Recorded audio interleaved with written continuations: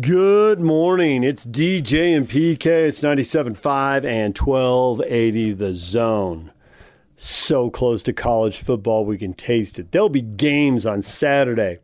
Hawaii and UCLA. Southern Utah will be at San Jose State. There are more games to enjoy. Nebraska and Illinois. We got a Big Ten game opening weekend. It was a conference game, week 0. It's crazy. All right, we'll get to all of that coming up. We're going to start with local college football teams right now. You're going to hear from the Utes and the Cougars, and then also David Locke talking a little basketball. We're going to start, though, with Kevin Clune, the linebackers coach at BYU. Very careful not to overstep his bounds, as you'll hear in this interview. There's some stuff he gets asked about, and he doesn't want to get into that. That's somebody else's job. But where the defense is, especially the linebackers, and the linebackers working pretty closely with the defensive line as a front seven. Here is Kevin Clune talking Cougar football. Coach, tough question off the bat. Who won the day, offense or defense? Oh, I have no idea. I just try to take care of my linebackers and try to make their defenses going straight. I keep in score of that stuff. That's somebody else's job. So I don't know. I just we played good football today on both sides. I thought that at linebacker, I think those guys are playing at a real high level mentally. And so, that's really carrying over every day in practice. I really am fired up with that position group and how they're doing. And, how the front's working together with the D-line, all that stuff is on point right now, right where we want to be for camp. We know about Wilgar and Peely and Tooley. It's kind of your main three guys. Who else is maybe breaking into that rotation or that two deep chart for you? You see Ben Bywater out there. He was injured last season and he's really coming on, really playing smart. He's playing a number of different positions and has handled all that mental load well and is flying around and doing good things. He's fast, he's strong. And so he's kind of a guy that's going to show up that maybe you didn't see last year. Guys like Morgan Piper, who's done a great job. Again, multiple positions and running around and playing good ball. The next crew is probably like Josh Wilson and Drew Jensen. I'm sure I'm forgetting somebody right there, but I am forgetting somebody who's next. But good. As a group, again, I'm very happy with the direction they're going and the progress they've made in the last. I don't know what practice this is, but practice 10 or 15. I have no idea. You like the track you're on? You feel like you're on track? Are you ahead of schedule or behind? Or I actually feel coming out of last week's scrimmage, I felt like we were way ahead of schedule and ready to take that step to start thinking about the first few games. So today's scrimmage was mentally focused. The sideline, the coming on and off, understanding situational football. All those things were a major step forward from last week. So again, I'm very pleased with kind of the mentality and where we're at, and we can't wait to get to that first game. Even though it's, again, I don't know what day of the week it is or anything like that, but what we got 2 weeks? I'm not sure. So 2 weeks from today. Yep. Yeah. All right, Sean, go ahead. Coach, I had kind of a similar question as Jay, but maybe even a little bit even less specific. Just how would you categorize the depth on this team? Because it's at linebackers, because it's no secret that you guys obviously lost a lot of really good talent last year. But the way that you just rattle off names that are stepping up and making big plays. Would you say that this team is I don't even want to make too many comparisons to last year, but would you say that it's still got pretty good depth on it? Yeah, never do you want to go back and start comparing things to last year. This is a whole brand new season, a whole brand new schedule, brand new guys, and everybody's in a different place than last year. So it's always an evolution from the 2020 to 2021. And every year, you want to count on, the foundation that you built last year, but really you got to go back brick by brick and take every step that there is in this new season. You can't shortcut anything, and hard work has to be there. It can't just be, well, last year we did this, so of course we're going to go out and score 42 points or whatever it may be. This is brand new. And so when you talk about that now, and coming into this, I inherited a great group of guys, a solid, deep crew of guys that take care of business on the field, off the field, who have a great mindset and mentality for playing linebacker, and they understand what they want to get done. And so I've just been blessed walking into a room. I got 12 guys that I can count on. And, maybe not all of them in the same place exactly, but you start with leaders like Peely and Wilgar, and then Tooley and Bywater and Drew and Kafusi, all those different guys. They all bring something different, and I'm just happy to be a part of that. And I can't say for every position, but I know mine. I love this crew of linebackers. The D-line, again, we're working together with the D-line, and maybe there's not a star or a name, but, I call them the no-name D-line, because whoever's in there seems to be taking care of business for us so that we can make our plays at linebacker. So there's a lot to it, and I'm so deeply involved. I don't look at the offense or how deep the O-line is, whatever that is. I don't know, but I can just tell you about my situation, how very happy I am to be with these guys. Jay, go ahead. Yeah, Kevin, A-Rod just told us you're not taking the main ball carriers to the ground, Tyler and probably Lopini. Seeing as how linebackers do the tackling on a team, is that presenting any issues or problems for you getting your guys ready, or are you getting enough work with the other running backs that you can? Day in, day out, first of all, like this isn't 1985 where we're going to go out and just knock skulls twice a day. But day in, day out, we do get good work with the running backs, and we have different drills that we will do each day against the running backs, tight ends, receivers, things like that, where they're working on ball security and trying to keep that ball high and tight and making sure they don't give it away. And as linebackers, we're working on our fundamentals, a close creep strike, and keeping our leverage, all the things that make good tackling. And so, last week when we did go live, I didn't see, at least again, my position group, I don't remember a missed tackle. So I'm very happy with the progress last week. This week was more of, this whole week, we're not banging those guys like Tyler. It'd be stupid to bang those guys right now. But I am happy with the angles they're taking and how they're breaking down and doing the things, the fundamentals that are going to need to be carried over towards the game. First games are always kind of, you don't know what you're going to get exactly, but I believe 100% these guys are going to be in that area. The tackling shouldn't be an issue. All right, Jake, last question.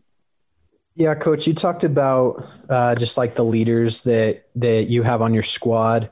Do you feel like any of those guys are really the leaders of the defense, or do you look at them as being the guys who are just looked up to on the team?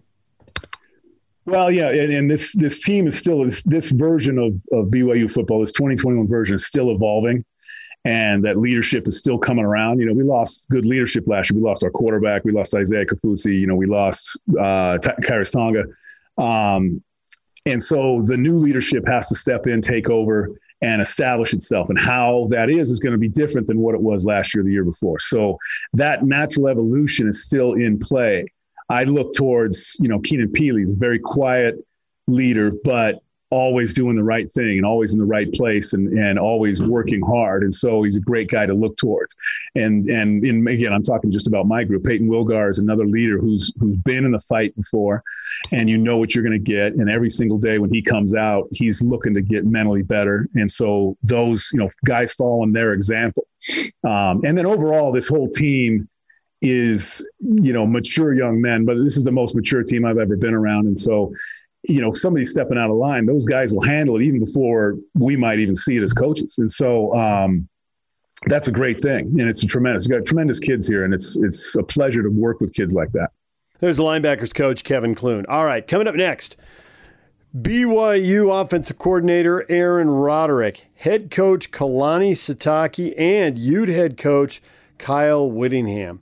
The quarterback competitions have been intense at both schools, but it sounds like the coaches think they know who the winner is. You'll hear from the coaches coming up. Stay with us.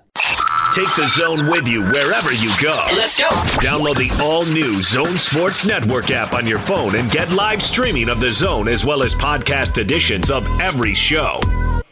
From Salt Lake to Shanghai, Provo to Portugal, or Ogden to Oslo, wherever you go, we'll tag along. Let's go. Download the new Zone app by searching Zone Sports Network wherever you shop for apps. It's the Zone Sports Network app from 97.5 1280 The Zone and the Zone Sports Network. Good morning, DJ and PK. It's 97.5 and 1280 The Zone. All right, time to hear from the Ute and Cougar coaches. They had scrimmages Saturday. Everybody wants the depth chart nailed down now, because the truth is they'd like a little more than a week for game week. And, of course, with the Utes opening on a Thursday, they'll take a week and a half, and the Cougars apparently will take 2 full weeks. So Let's start with Aaron Roderick. His impression, which is actually hilarious, of one player who really stood out, a guy he didn't even know a year ago when he was on the field playing. And then also what he thinks, where he thinks the quarterback competition is, and he thinks he knows who the winner is, and as you'll hear him say, he thinks all the players know as well. And then we'll get to Kalani and Kyle Whittingham. But first, here's A-Rod. Hey, Aaron, just can you describe how the scrimmage went today and maybe what you learned about your offense that you might not have known going in? Well, scrimmage was close to 100 plays, so got a lot of work in today. Some things, we did learn, I think, some things about some guys today. I know you guys hate this answer, but we're going to go watch the film right now and sort of confirm that the things we saw are accurate. And, but I think we got a lot of good work. We got a lot of work to do. I know that we started slowly and then we kind of picked it up after the second or third series. We kind of got it going, but we can't start slow. And that was kind of a downer. But then we made some really good plays later in the scrimmage. And, when we get our best 11, we've got a little more than 11 because we've got a good group of skilled players, but we get our best 11 players on the field. I think we're pretty hard to stop. And we did some really good things. The tough part about the scrimmage is we don't need to see Tyler Algier get tackled. And so when we're not tackling to the ground when the first team is up. So a big part of our offense is his ability to break tackles, run through arm tackles. We've seen it a lot of times. And in the scrimmages, you hand him the ball, they tag you for a 2-yard, you get 2-yard gain and a lot of times he would break those tackles or make somebody miss. And so you're a little behind the chains sometimes in the scrimmages. So that's part of it, but it was good work for us anyway. It's good to be in difficult situations and good to go against a really good defense.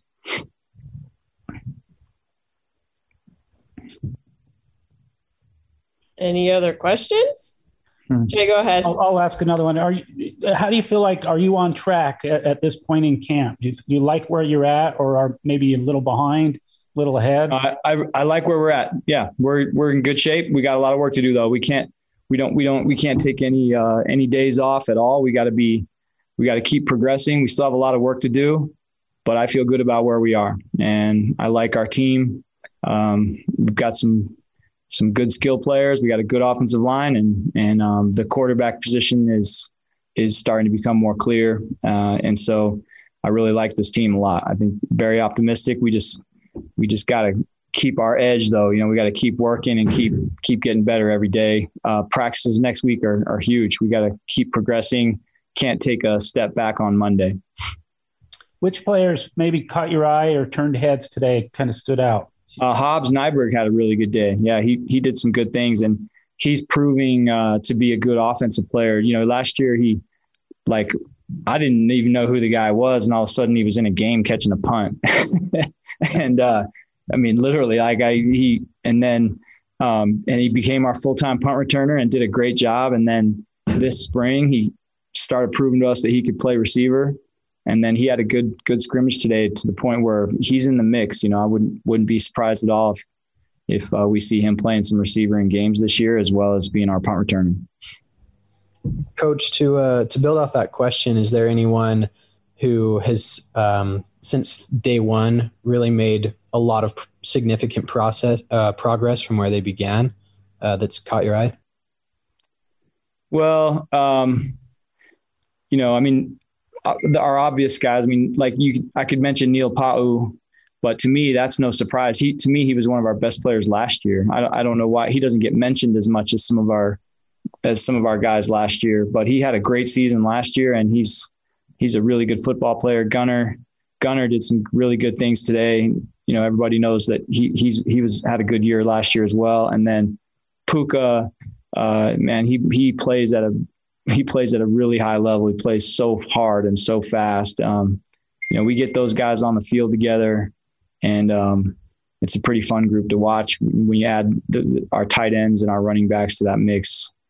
So those are some guys. We already knew those guys were good, but they're all better than they used to be. They're all getting better every day, and that's pretty cool to see. Okay, Norma, go ahead. Once again, you told us that the quarterback situation is just getting more clear. What do you mean by that? Does that mean you're narrowing down from the 3 guys to 2? Does it mean one is taking significant steps? Like, what do you mean by that?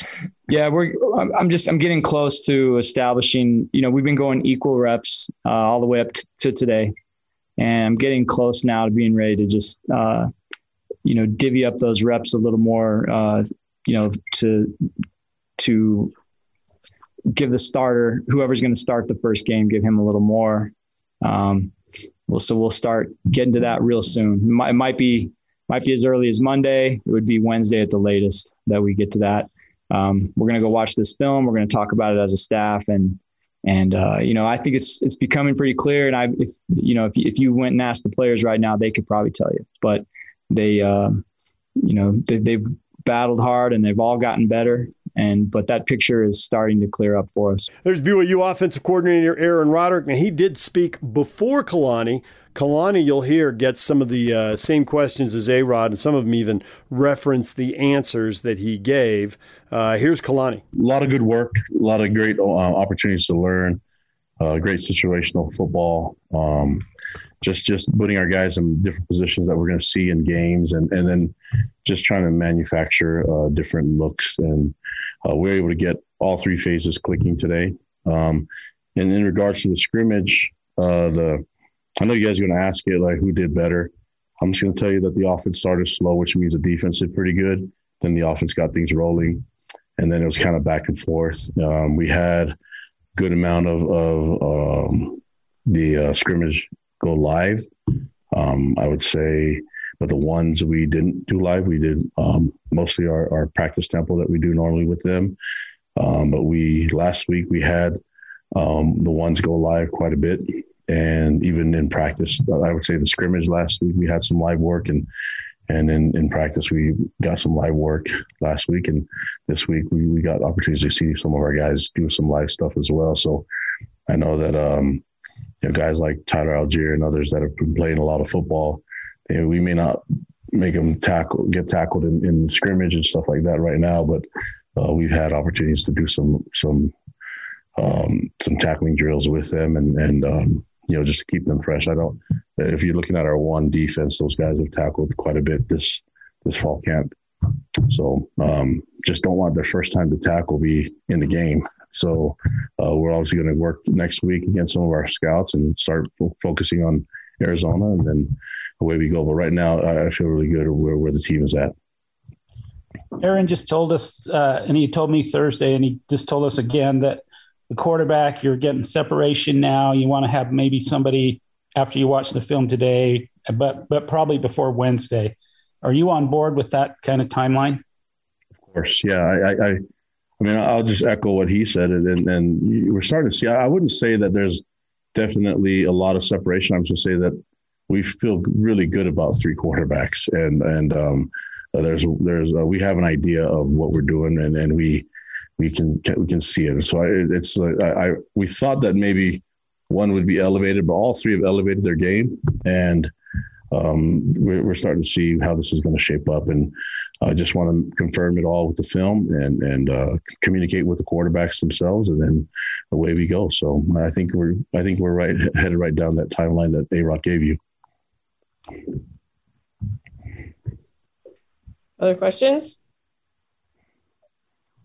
Kalani, are you on track? The whole team wise, where you are this far in camp, do you feel like everything's installed and you're ready to go?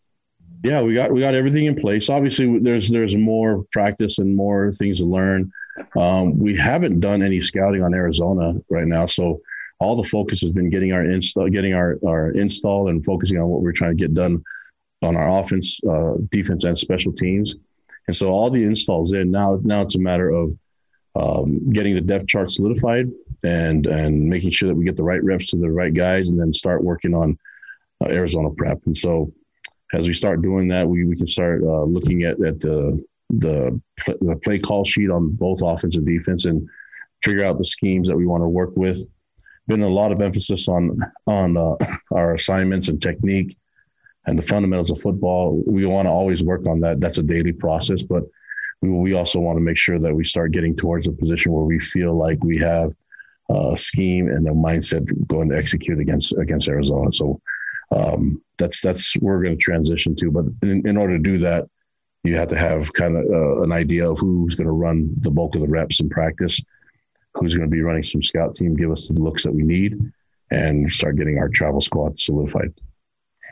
How healthy are you? Have you come out of this with no season-ending injuries so far? Yeah, we're really healthy right now.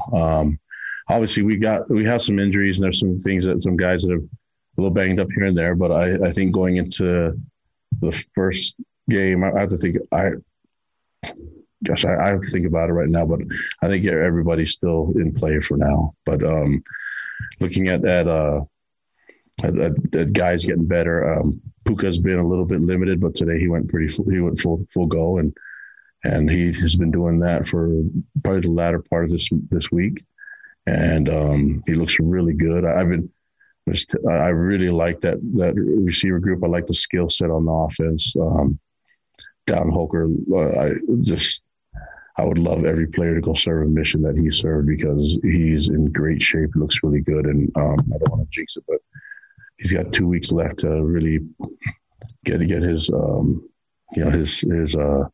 perfect his craft, and he's really good, and it goes really well with what we've got with Isaac Rex and Mason Wake and the other guys in that group. So skill wise, I really like Gunnar Romney, Neil Pa'u, Puka Nacua. I know I'm leaving guys out, but they did some really good things today, and it's not just as receivers. I thought they blocked really well downfield too. So just I'm excited. I'm excited to see these guys start working, getting some fresh legs back, and getting them ready for the game. All right. Anybody else got any questions? Yeah, Kalani, you've talked about a lot of things the team is doing well, and you feel like things are shaping up and you're looking ready. Are there any concerns you have as a head coach, just getting ready for game day? Every head coach has concerns.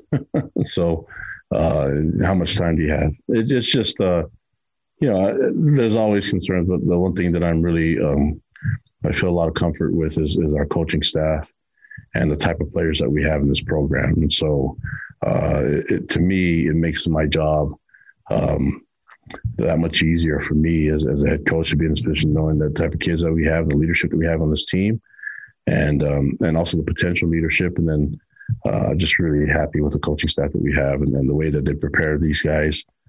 Really looking forward to the next couple of weeks because I feel like so far things have kind of gone to plan. And as a head coach, you kind of make your own trouble sometimes. Like, well, things are going good, a little too good. You know what I mean? So it's like you're always battling that situation where we've got to find ways to make things ugly. And it's hard because when we're scrimmaging, we're going off of when we're doing our ones, we're going off of tags. So they're not getting the benefit of the doubt when it comes to gaining yards and things. So it makes it a little harder to sustain drives, but so what? That's what we do. We train ugly.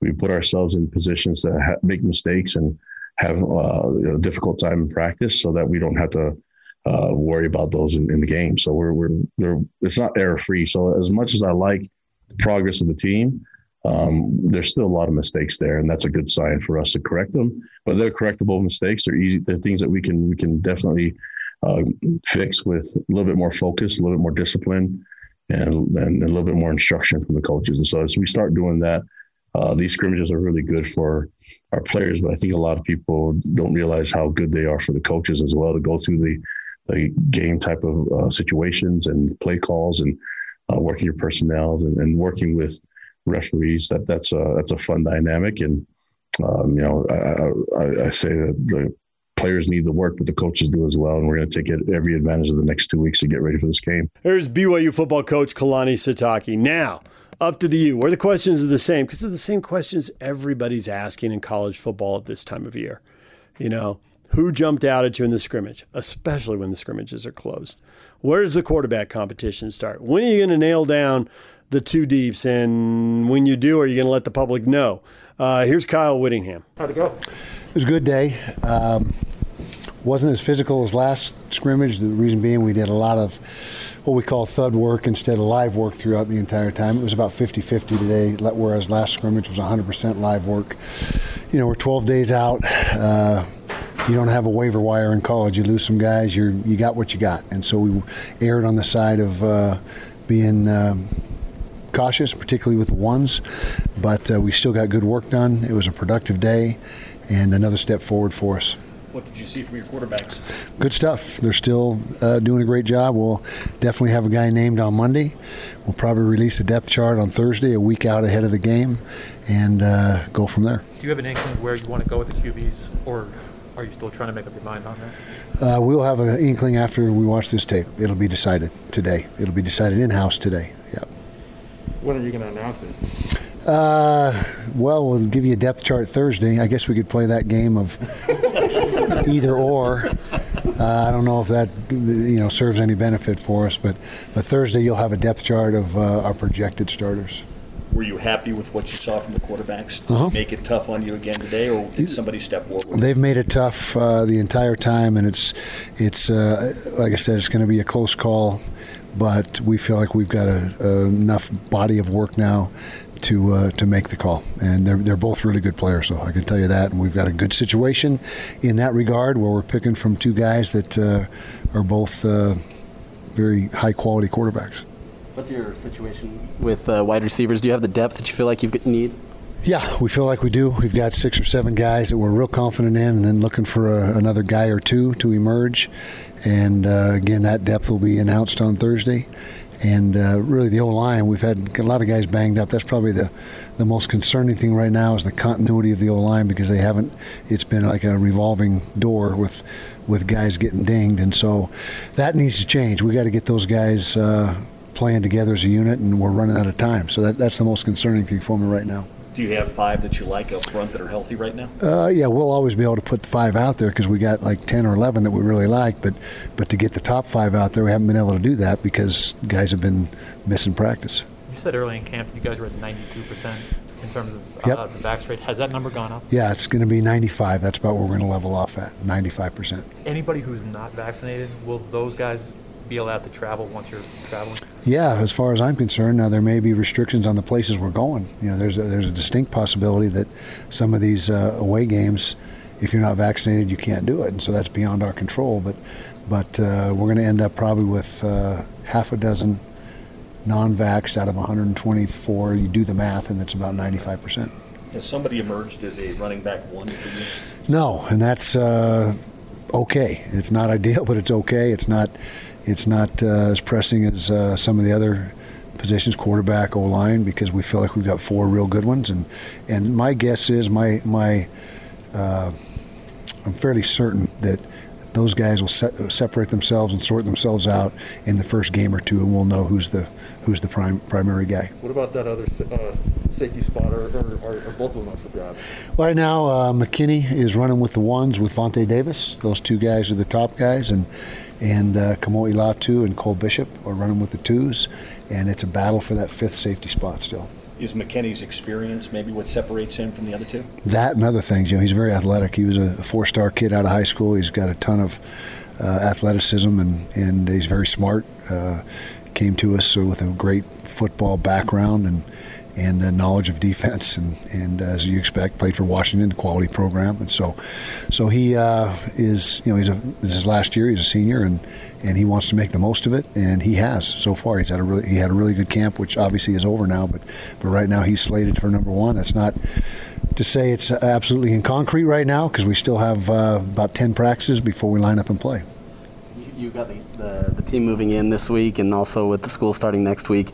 Do you start the regular season practices now, or is you still kind of more fall camp, getting things worked in that way? It's regular season. What do you mean the team moving in? I mean, I guess all of campuses, is moving in this week. Oh, yeah. Okay, I got you. Yeah. And what we do, and we've done it every year for many years, is you have a Monday through Thursday run up to the game, and then you repeat it. And so Monday through Thursday will be exactly like a game week, Monday through Thursday. Then on Friday, we'll start over again Monday and run right up to the game on Thursday. That's been our MO for years, and it gives the players a good idea of what's expected the first run through, and then they know exactly what to expect the second run through. Have X and Van separated at all? Van right now has been running with the ones, and X will be the first guy in as of now. Mika and Van are the guys that, and X was down for a few days with an injury, and Van really made the most of that. And Van is really the light switch has gone on for him this fall camp, and we're expecting him to have a very solid year. What have you accomplished in camp that maybe you didn't think was going to be able to be accomplished? Well, we feel like we've addressed pretty much every area. The only thing, like I said, that concerned me is the O-line. Everything else I think is either addressed or on its way to being addressed. And our punter has gotten much better. We'll see how he reacts when the bright lights are on, but he's done a nice job. And of course we got an all Pac-12 kicker returning in Jaden Redding, so we got hopefully a solid guy there. And so I'm going to tell you right now that we've had a good camp, and pretty much all the issues have been addressed and all the question marks, with the exception of getting the 5 top linemen together. You've had quarterback competitions before. Was this one as close and as tough to sort through as you've had? It was, exactly. And I just think back, and we're not just making stuff up and trying to, gamesmanship. I mean, back when Tyler Huntley and Troy Williams were battling, everyone says, oh, it's going to be Troy. There's no, they're just posturing or whatever. Ended up being Tyler. And then we had Bentley and Cam. It was always Bentley. What do you mean? Why are they pulling all this nonsense? And it was Cam. And so it's legitimate. And we're gonna, we have a guy that we'll have a guy today that we are going to name, and it's been legitimately complete neck and neck competition. And both those guys have done an outstanding job. Does it say something about Cam that he's coming off the injury and yep. made this harder than maybe you thought it would be? Well, it didn't surprise me, yeah. But in fairness to Cam, without being here in spring, we owed it to him to give him every opportunity. He won the job last year, and it wouldn't be intelligent to not give him every chance to see where he's at, and he's proven that he's back right where he left off last year, and then you got Charlie Brewer, who's thrown for 10,000 yards and won 40-something games at this level or whatever it is, and so he's he's got his plus side of the ledger as well. That competition behind both of them, like quarterback, have you sorted that out yet, or is that kind of similar today as well? It's being sorted out, and we have a pretty good idea, and we don't want to say anything about that publicly right now until we tell them exactly what our plans are. Can you just speak to the leadership of Solomon Enos with this young wide receiving corps? Yeah, he's done a great job. I mean, he's only a junior, even though he's been here for a lot of years. He's a junior, but he has really stepped up. Between him and Covey, those are definitely the two leaders at the receiver spot. And Solomon knows what the expectations are in this program, and he demands that receiver group live up to those expectations. There's Kyle Whittingham, and I guess the most interesting piece of news there, the running back competition will go on into the season. Not totally surprising. They've got Weber State in the opener. That can sort some things out. BYU week 2, and then San Diego State, who they really ought to overpower week 3. And what's a road game, but it's really a neutral field game. I just don't think there are going to be that many people up in Carson, California, up in LA County for a San Diego State game. So the Utes ought to be way better. So he's got some time to figure it out. And if you check last year, Ty Jordan, I think he got like 4 carries or something like that the first week, and then 10 the second, and then 27 the third. He went from, well, let's see what he can do, to, okay, let's split the carries 3 ways, to, he's our guy, give him the ball 27 times. That, I think, is how it's going to play out here. And you can only have so much live tackling. You can't get guys hurt. So knowing that you're going to be favored in all 3 of the non-conference games, and knowing you're going to be overwhelmingly favored in 2 of them, it's obvious why he feels like he can let that running back competition play out. All right, we're going to take a break. When we come back, David Locke talking basketball with PK and I here on 97.5 at 1280 The Zone. Take the Zone with you wherever you go. Let's go. Download the all-new Zone Sports Network app on your phone and get live streaming of the Zone as well as podcast editions of every show. From Salt Lake to Shanghai, Provo to Portugal, or Ogden to Oslo, wherever you go, we'll tag along. Let's go. Download the new Zone app by searching Zone Sports Network wherever you shop for apps. It's the Zone Sports Network app from 97.5 1280 The Zone and the Zone Sports Network. David Locke joins us now, radio voice of the Utah Jazz. He joins us on the Smart Rain guest line. It's no secret Utah's in an extreme drought. That's why Smart Rain is the solution for any commercial property concerned about water consumption while managing irrigation. Find out more at smartrain.net. David Locke, brought to you every week by the Murdoch Auto Group. David, good morning. Good morning, guys. How are you? Excellent. Excellent. So, PK, I'm at a golf place that is I'm not in Utah, that is a swing speed center. Oh, really? Fascinating. Yeah, pretty fascinating. Like, Arden's picked up 7 miles an hour on her ball speed in 40 minutes. Wow, you're kidding.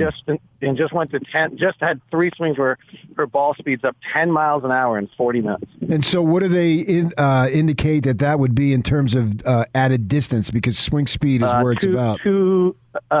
Balls. So we're doing ball speed, not swing speed on her, just because of her swing and the way she swings. Ball speed's more important. So it's close to 2 yards per mile per hour. Nice. 2 yards for every mile an hour? Of ball speed, yeah. So if you pick up 7, so she was at 225, and she's close. She's verging on 250 right now. Wow, she running around high-fiving everybody? She's quite honestly, not to reveal all family secrets on the air, she's had a really tough week, so this is good. I was playing with a kid who went Park City High School and works at a club up there in that area, and we were talking. I said, I know somebody. He's got a daughter. Oh, yeah. And he couldn't quite pronounce the full name. We'll just leave it at that. I said, oh, yeah. Do you know who it was? Oh, I don't. I forget his name. He was a tall, skinny kid. Really tall, like 6'4", 6'5"? I would say well over 6 feet, yeah. Going to Dartmouth? I don't know about that. He wasn't a... He played all sports at Park City High, graduated then that's not... No, not in fact, I think he was going to Utah State. Yeah, now that I think about it. Yeah, not who I was thinking of. Yeah. How about this one? You want a crazy COVID story? So there's a kid we know really well. Great kid. I mean, fabulous kid. Like, we all, just, world-class kid. So he gets good golfer, gets Dartmouth, Ivy League school, says, we'll have you. So he gets into Dartmouth. He's going to Dartmouth to play golf. They cancel golf during COVID. Yeah. How's that for a heartbreaker? Right? Totally. Yeah. I think they might be reinstating it, so he's trying to figure out what he's doing. But hope so. Still, talk about knocking off every life dream you've ever had: Ivy League school and golf, and and then by the way, that's gone. Mm-hmm. That's a pretty rough lesson at 18 years old. I agree. So while you seem to be in quite the good mood, LeBron James is not in a good mood. A poll of 10 executives, coaches, people with some NBA tie, and the votes for best player in the league get split between Giannis Antetokounmpo and Kevin Durant. Hardly outrageous, but LeBron is upset by this. Now, his Lakers were picked to go back to the NBA Finals. So there is that. Do you make much of that, or is this just Michael Jordan finding a way to motivate himself? Yeah, I mean, I think this is LeBron at 36 trying to find another way to motivate him. And it's an interesting question. And I don't even it's interesting. If I got asked that question, I think I'd be if you just ask me right now who's the best player in the NBA, and obviously everyone's going to do their off-season rankings, and they're super fun to do. It's such a complicated question because of LeBron's age, right? So, you're at 36, I think is what he is now. And so is he my best player in the league for 82 games? Probably not. Is he the best player in the league for a 7-game series? Probably not. Is he the best player in the game for 8 minutes left in the fourth quarter of a 90-90 game? Yeah, I'm still going LeBron, right? I think. So, I mean, Giannis really, that was remarkable. I really almost want to kind of go back and rewatch that series the more I kind of have, I don't know, I almost feel while it was going. I mean, the playoffs this year were just so incredible with Durant's foot on the line and Holiday steal. I mean, I'm going to take this in a different direction now, but I was actually kind of going through some stuff the other day because I think Milwaukee's really interesting in that, one, that Chris Middleton is their second best player. That kind of defies all logic we have in the NBA that can be your second best player and win a championship. And so I've been kind of trying to walk through what they've done. It's pretty fascinating, right? You go back and look, and the year they got beat by Toronto, they 2 years ago. They're like play a double overtime game 3 in that playoff series, up 2-0 in Toronto. Like, well, I haven't gone back to rewatch it. I probably will just try to find it somewhere because I'm curious. But it seems to me if you're playing a double overtime game, you probably had 5 chances to win that game, right? Maybe 6. Like, so like that, the difference between them like winning the title 2 years ago is probably this double overtime game against Toronto. And the difference this year is Kevin Durant's foot being like on the line for a 3, right? Like, it's kind of amazing. So I guess trying to take it back to that's just kind of where I was basketball wise.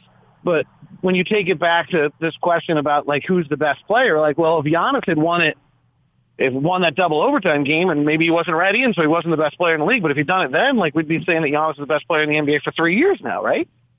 Like, it's pretty interesting. Like, Kawhi's been talked about as the best player in the league, but that's because of that double overtime game when Toronto's way, and then they somehow won 3 more than that ball bounce did. I would suspect, based on Summer League, guards like Forrest would do well. And so, to me, watching him play in the Summer League was about what I expected. But I didn't know what to expect from Azubuike, and I thought he had stretches of defensive dominance. Do I read into it? Is there anything there? I kind of hate Summer League for these purposes.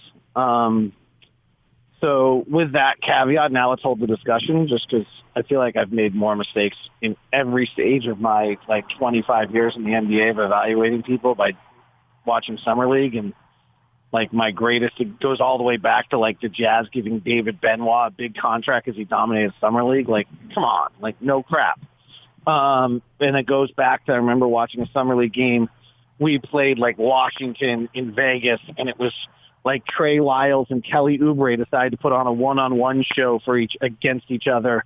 And it was this is the biggest waste of time I've ever seen because neither of these guys should ever do this in the NBA. So what's the point of having him do it here? The actual point is that both these guys need to learn how to play with teammates, not to be selfish. So I'm not the biggest believer in Summer League. I'm sure scouts see a lot out of it, and I'm not good enough to get it. With that said, in regards to Azubuike, I think it's important in that he was dominant and he really can run, and you saw all the skills. What I can't tell is let's go back to the Jazz playoff series against Memphis. Valanciunas is really, really good and he'll make New Orleans better, but he can't move laterally at all. And so Donovan would take him on the pick and roll, and if he's backpedaling in drop coverage, Donovan just torched him. If you go back and look at the numbers, and they were actually there in the regular season too, of Donovan pick and roll on Valanciunas, he just kills him because he's got a wiggle and Valanciunas has none. There wasn't a single guard that the Jazz played in Summer League, and maybe Emmanuel Quickley was the only guard in Summer League that was actually good enough, or maybe Jalen Green, to test Azubuike in that manner, right? So all the defensive stuff looks great, but I want to see an NBA guard coming at him to be able to tell whether or not that size and that length can have the same impact. And then, his weaknesses are that he's not a great defensive rebounder, partially because I just don't think he's a great defensive rebounder, and 2, because he's trying to block every shot. Well, Summer League doesn't really expose that. His wanting to block every shot, he actually reminds me of Hassan Whiteside in his opening years, where Hassan Whiteside, I think, blocked 4 shots one year and had the worst a terrible defensive rating. Because sure, he blocked 4 shots, but there were 13 others where they just he overplayed and they either got an offensive rebound or they got a basket because he overplayed. So he's going to have to change the way he plays that, because in the NBA, if you try to block every shot, they'll just kill you. David Locke, NBA is here's the thing we got to understand, and this is really what I should have said about Summer League instead of that silly line about it. The league is so awesome. So awesome. And there's a bunch of things that are actually happening in the league that I think are transformational on who wins titles and things like that, because the league's so awesome right now. So when you think of the 8 players that impact an NBA game, and maybe, and I mean 4 on each side, and so maybe it's 10 compared to the guys that are playing Summer League, come on, it's just stop, right? It's absurd how great the guys in the league are. So I think we have to really realize, and particularly in a league that just hasn't expanded forever, while having a massive international explosion while having the most popular players in the world, and Michael and Kobe and LeBron, most popular athletes other than soccer players. Like, and so if you're 6'4" and an athlete, you're playing the NBA for the last 20 years, and you can be in any country in the world now, and we haven't expanded in that time. Like, the league is stupid great right now, talent-wise. And so when you're showing it against what is the 15th guy on like Trent Forrest, one of the best players, like he's a two-way contract guy, right? Yeah. Like he's like 3 versions removed from being one of those 8 guys, maybe 4 versions removed. So I just think it's really hard to evaluate and get excited about summer league play. I think we should talk about Brian Bailey and what a great job he did coaching the team. How's that? I agree. I do. I thought Brian Bailey was awesome. He's a great guy. We don't talk about him. We talk about all the other assistants. He's kind of the lost assistant in there. He's out of the G League. He's a crazy, great story. He went to Bucknell University, played, and then they were recruiting another guy on his team and to go play in Europe, and then he actually got the gig, or they actually saw him play, and I think he ended up playing like 7 years in Europe, and then he came back and like did what you're supposed to do. He went to the G League, worked for the Stars, and working his way up. Now he's an assistant coach. Like, this is... And then they carried him off the field, and the crowd chanted, Brian, Brian. Right. And the name of the movie is The Lost Assistant. I love it. Right. I like it. So, I mean, honestly, in this day and age of, like, guys, that was awesome, PK. That was awesome.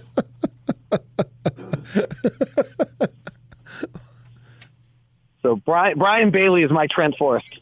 Okay. David Locke, radio voice of the Utah Jazz, joining us here. David, as always, we appreciate it. His visit brought to you by the Murdoch Auto Group. And, David, we will talk to you again down the road. Okay, Brian. The Lost Assistant. That's a beautiful title, too. I love it. See you guys. That and the quiet radio host. The 5-second rule, dude. Mm-hmm. You violated it twice. It's your own fault. I did. I tried to inbound the ball with 4 seconds. Yep. You got to have the 5 count. Let him think one more thought. That's the challenge. I don't pay attention to any of the content. Just... Do I get interrupted? Here comes a pause. Yeah. No, not a pause. Because if it is something that I can do and he's done and we don't talk to each other, that's a winning interview. There it is. There is David Locke. When we come back, what is trending? All the headlines. Stay with us. Your day has just begun. Yeah! But for DJ and PK, they're just hitting their stride. It's time for all your headlines from the night in sports as DJ and PK tell you what's trending. Are you ready? On 97.5 1280 The Zone and The Zone Sports Network. Yeah! Hashtag NFL. Back to throw is Wilson. Well protected. Floats one up the seam at the goal line. Croft makes the catch. Turns. End zone. Touchdown. Tyler Croft from Zach Wilson. Play action. Bootleg out to the left. Zach Wilson flips it left. Tyler Croft makes the catch. Left sideline 10. He's at the 5. Front left pylon. Powers his way into the end zone. There's a Jet touchdown. Zach Wilson, 9 of 11, 128 yards, 2 touchdowns. They beat the Jets 23-14, and Aaron Rodgers is on the broadcast saying nice things about Zach. Maybe not so nice about Zach's offensive line, but nice things about Zach. The plaudits keep rolling in, PK. It's not Zach, it's Roy. Roy? Rookie of Year. How many times am I going to tell you, look cute with your haircut? You're welcome. Thank you. You didn't say anything on Friday, though. I got it on Thursday. Takes you so long to notice. Well, I try to keep my head down. That's been the success. key to my success in life. I worked a weather guy in Santa Barbara who used to say, HDMS, David, HDMS. What's that, Phil? Head down, mouth shut. He said that right when the news director was going on a tirade in the newsroom. I can't keep my mouth shut, though. Pivoted and walked away. You can't do that. Not in this You game. can only half of Phil Mann's historic advice. Any relation to Joe Mann? No.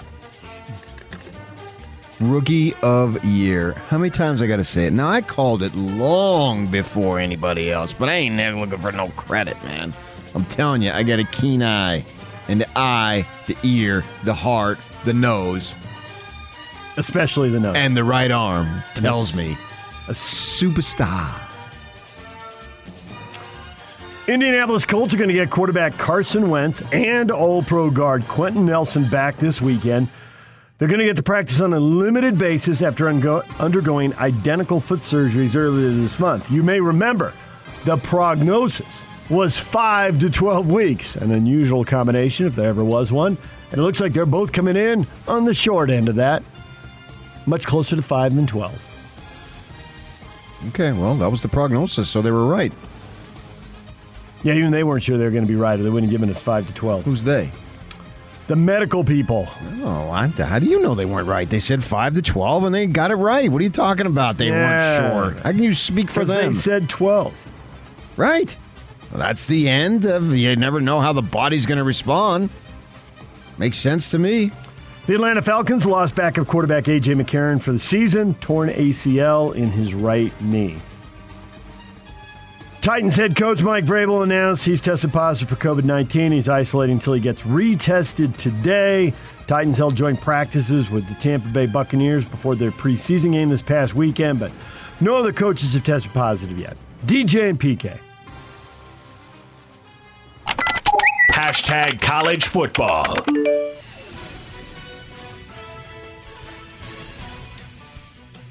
Oregon State became the first Power 5 schools to announce it can require proof of vaccination or a negative COVID test for people over the age of 12 to attend their football games. Those opting to show proof of a negative test result needed to be from within 3 days of the event. So you think that's a smart move? Sure. Me too. I think all important things, you should have to show proof of things. I'm with that. All important things show proof of things. Yeah, like when you get on a plane, you got to show an ID. You want to enter a bar and you got to be 21, you got to show an ID. Yeah, all that type of stuff. I'm all for it. Penn State AD Sandy Berber on Saturday said the Big Ten feels like it's in a really good place as the conference explores an alliance with the ACC and Pac-12, but that it continues to pay attention to what brings value beyond money. Bull crap. Beat me to it. The thing that there are conferences out there that could bring value from a monetary standpoint, particularly speaking about our TV contract and other TV revenues, Barbie said, the Big Ten really prides itself on being more than just an athletic conference in terms of our provosts get together. We share some library resources, some other academic resources. Lottie freaking dog. You go ahead. You ever have anybody tell you library resources? You ever have anybody tell you, away from microphones and cameras, it really is unusual. These guys really are into the academics. They have to say that. People who don't work at those schools away from microphones say that. And I still find it hard to believe. I'm with you. Well, I find it hard to believe, but they like to tell you that. I want clean air. And I'm for it. Meanwhile, your house can be polluted as long as mine is fine.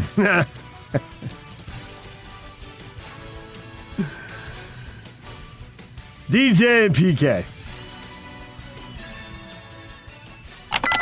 Hashtag Utah Jazz. Utah Jazz are going to open the 21-22 season October 20th when they welcome the Oklahoma City Thunder to Vivint Arena. The entire 82-game schedule was revealed Friday afternoon. An initial over-under win totals from the Caesars Sportsbook in Las Vegas put the Jazz at 51.5 wins. That's tied for third most in the NBA.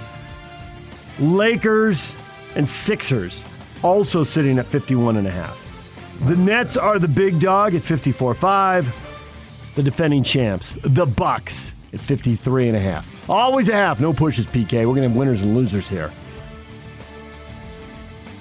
Does that feel about right? Man, I'm not in NBA mode. 51 wins, and they're third most. So, yeah, respective to everybody else, they should be in the mix, and this puts them in the mix. And in the mix is the best you're going to hope for, because nobody's going to say you're a lock. Well, no. Nobody's even going to say you're the lead dog. I don't care about that. Take in the mix. Just that they're viewed as contenders. That's the point, because they are contenders. So where they stand relative to the rest of the league, they should be considered contenders. That's what they believe they are. That's what they're building toward. That's why they had all these moves. That's why they're way over the luxury cap and all that stuff and got to pay an enormous check as of now. That could change, obviously. So all those things dictate that they're in the mix. And this, odds-wise, betting-wise, shows that those folks are in concert with what Jay-Z thinks and the ownership and that type of thing. So, yeah, that makes sense to me. Whether it's, 51, 53, the mix will determine as we progress across the course of the season, whether it's 51, 55, but they'll be in that hunt, in that group. Will one of these teams get everything to come together? All the role players fit together, the chemistry's awesome, the team stays healthy, and they rattle off 64 wins. Vegas isn't going to put that number out 64 there. Seems really high. Anything else, you're in the mix. I don't look at teams that win 56 or 58 and think, boy, you're just going to batter people in the playoffs. I mean, they might end up doing it, but it's August and games are a ways off, but as of now, you're where you want to be. DJ and PK. Hashtag Major League Baseball.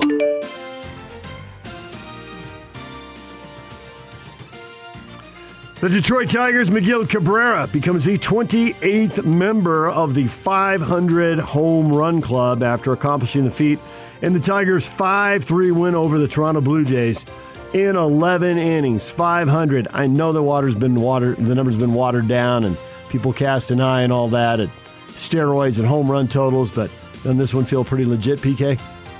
Oh, for sure, yeah. I think 500 is a great number. 38-year-old Miguel Cabrera, getting there. Start working on that Hall of Fame speech. Baltimore Orioles, they're not going to the Hall of Fame. 18 straight losses, beaten by the Braves 3-1. Major League Baseball record is 21 straight. And the Braves, 13 straight wins on the road, 9 straight overall. They are surging in front and taking control of the National League East. It's going well for the Braves right now. Oh, yeah, for sure. Were they 13-2 in the last 15 or something? Yeah, and up 5 games on the Philadelphia Phillies now. That's 5 games in late August. It's not done, but it's a good place to be. Agreed. The Giants beat the A's 2-1. They do it again. Donovan Solano, pinch hit homer in the 8th inning, 2-run shot. They beat the A's 2-1. They've got 80 wins now. First Major League team to 80 wins. And they pick up a game on the Mets, pick up a game on the Dodgers because the Mets handled the Dodgers easily 7-2. That ends a 9-game win streak for the Dodgers. So they sit 2.5 games behind the Giants as those two duel it out. Yeah, the Giants, man. It kind of reminds me of Bruce Bochy. He put up whoever he put up would get a pinch hit double when they needed it to clear the bases. Always the right decision. Travis Ishikawa, guys that you barely ever heard of, but came up there and did it. Marco Scutaro, and then they'd bring what was his name, Jeremy Affeldt out of the bullpen to get a strikeout, and then he'd go away for a couple of weeks. It seems like what they got going here. Wade hits the home run on Saturday in the 9th, down 1. Sunday in the 8th, down 1. Maybe that's set up for again, which would be just absolutely amazing. The Reds now have the last wild card berth. They win. The Phillies beat the Padres 7-4. The Reds pull in front of the Padres in the wild card race. And so Cincinnati getting it done. And, of course, that's the last spot because whoever doesn't win the Giants-Dodger battle will presumably be the home team in that wild card game. Bees blow out the Reno Aces 11-1. Same two teams playing a doubleheader. No game Saturday, so they're going to make it up. 5 o'clock today at Smith's Ballpark. Get your tickets at slbs.com. You can listen to Steve Klauke with the call here on the Zone Sports Network. I'm looking at called up a Jazz site. Look at the schedule. Yeah.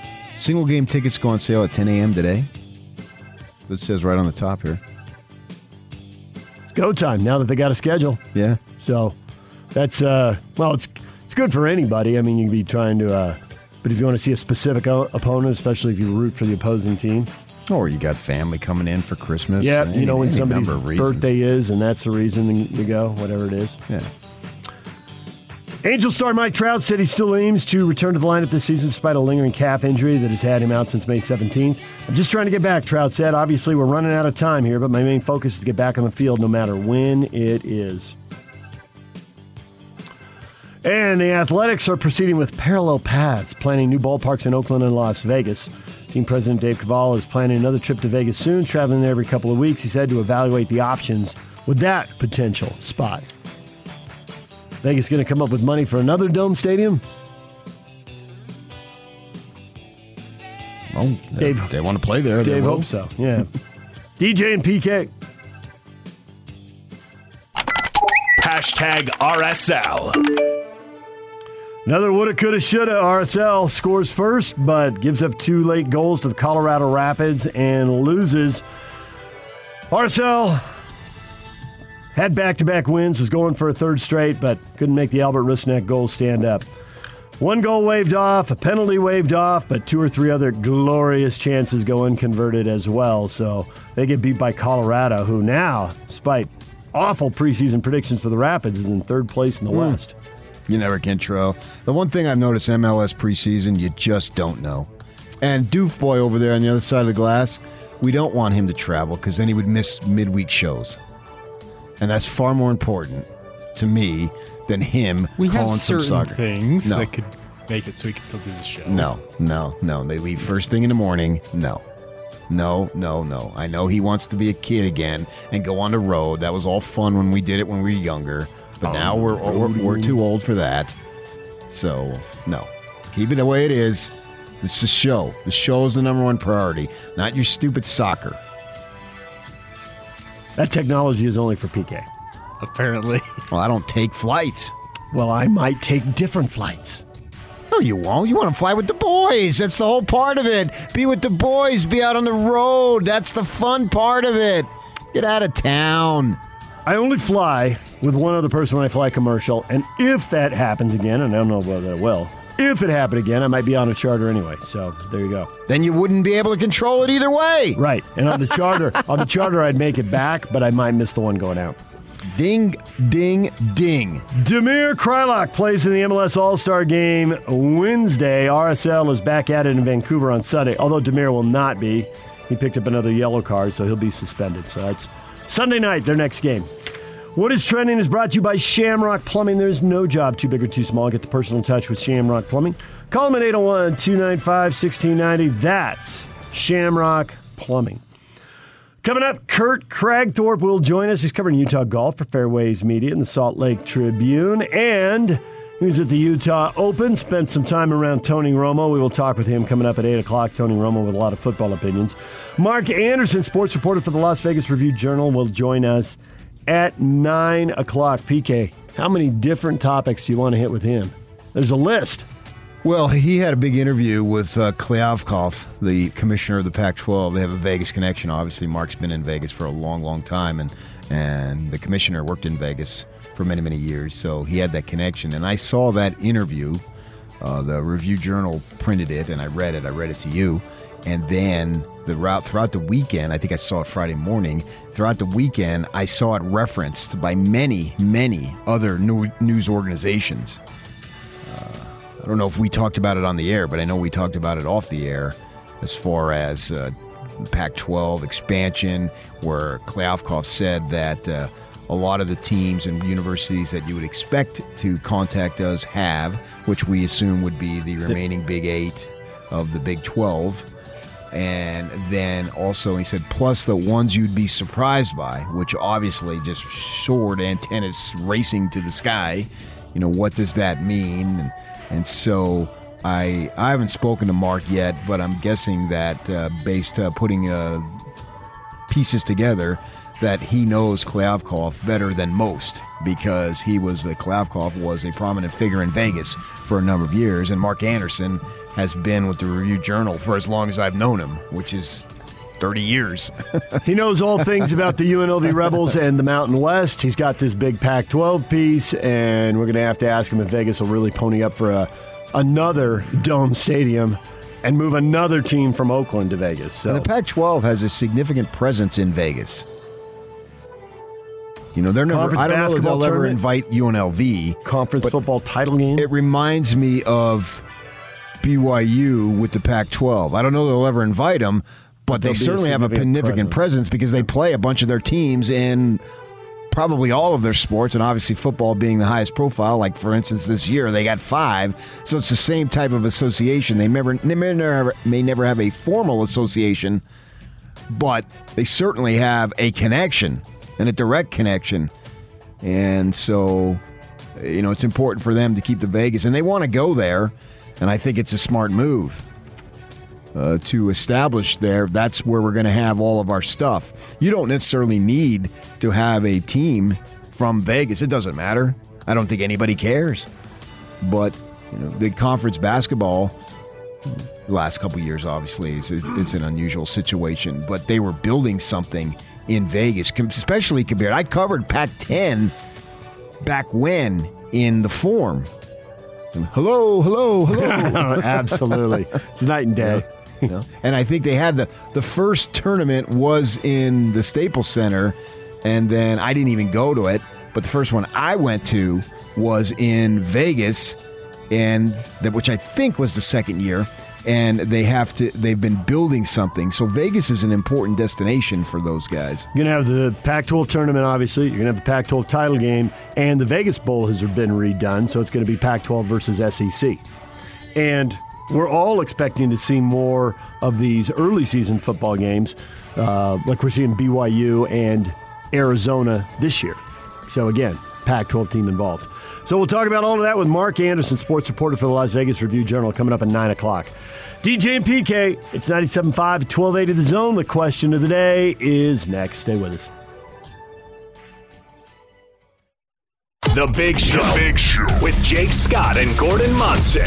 What would have to happen for Donovan Mitchell to win the NBA Most Valuable Player? He would have to go full on, I am the team now. I mean, I don't see Donovan scoring 30 points a game on this team. Certainly capable of doing it. I'm not talking about capability. Right, I know. I'm talking about role and system and what makes the Jazz successful. The Jazz aren't the type of team that get out of the way on a missed free throw so Russell Westbrook can get the rebound. That's not exactly their philosophy. Yeah, he could do it, but it wouldn't be good for the team, which is the whole idea behind being a most valuable player. I don't think the MVP always goes to the most valuable player. Catch the Big Show weekdays from 2 to 7. Presented by Big O Tires, the team you trust. On 97.5, 1280 The Zone and the Zone Sports Network. Listen every day at 1:30 as Hans and Scotty announce another member of the top 60 players in the state of Utah. We're counting you down to the start of the college football season. It's the top 60 of 60 presented by Cypress Credit Union and Icon Health and Fitness here on the Zone Sports Network. 5 days to the first college college football games. Southern Utah will be playing at San Jose on the Week 0 Saturday games. That is correct. 10 days to the Ute opener with Weber State and 12 days to BYU's opener. But suddenly, the season finale is in the news. We're taking them 12 games at a time, PK. Why? Well, that's Mel Kiper said to. That's clearly the biggest game on BYU's schedule. I see what you did there. Now that the rivalry game's, Well, I asked him about that, and he said, well, yeah, you're talking about the out-of-state game? Yeah. So, this is a huge game. I mean, it's the most prominent program on their schedule. Obviously, man. Mel Kiper, draft guru. Says, Mel, he's just an NFL college guy. Mel Kiper says USC will clobber BYU. Why so disrespectful for a team coming off such a great season? Yeah. He just looked at them and basically said they so poo-poo. Old school right there. That quote's a couple of years old. Well, last time the game was played. Uttered by the Ravens backup quarterback. Oh, for now. We never gonna lose to them. They so poo-poo. Y'all can tweet that. Y'all can tweet that. I love Tyler Huntley. I just thought he was just a great success story. Kid coming out of his element all the way across the country. stays here, graduates, plays well. Wins. Yeah. What a story, man. I think they should hold that up as they go out and recruit around the country, particularly far-flung places. Look what you can do here. Look what he did. This is a great story, you know. And he got in trouble. He dropped that F-bomb again in Oregon. It's bleeping embarrassing. 4 games straight, we lost. That's embarrassing. Damn, excuse my language, but... Okay, guys, thanks. Okay, guys, thanks. Bye. I got that. Covering the team on the road that only you can get on the road, as DJ would say. That sitting there in that situation, that was his sophomore year. They went up to Eugene and got slaughtered.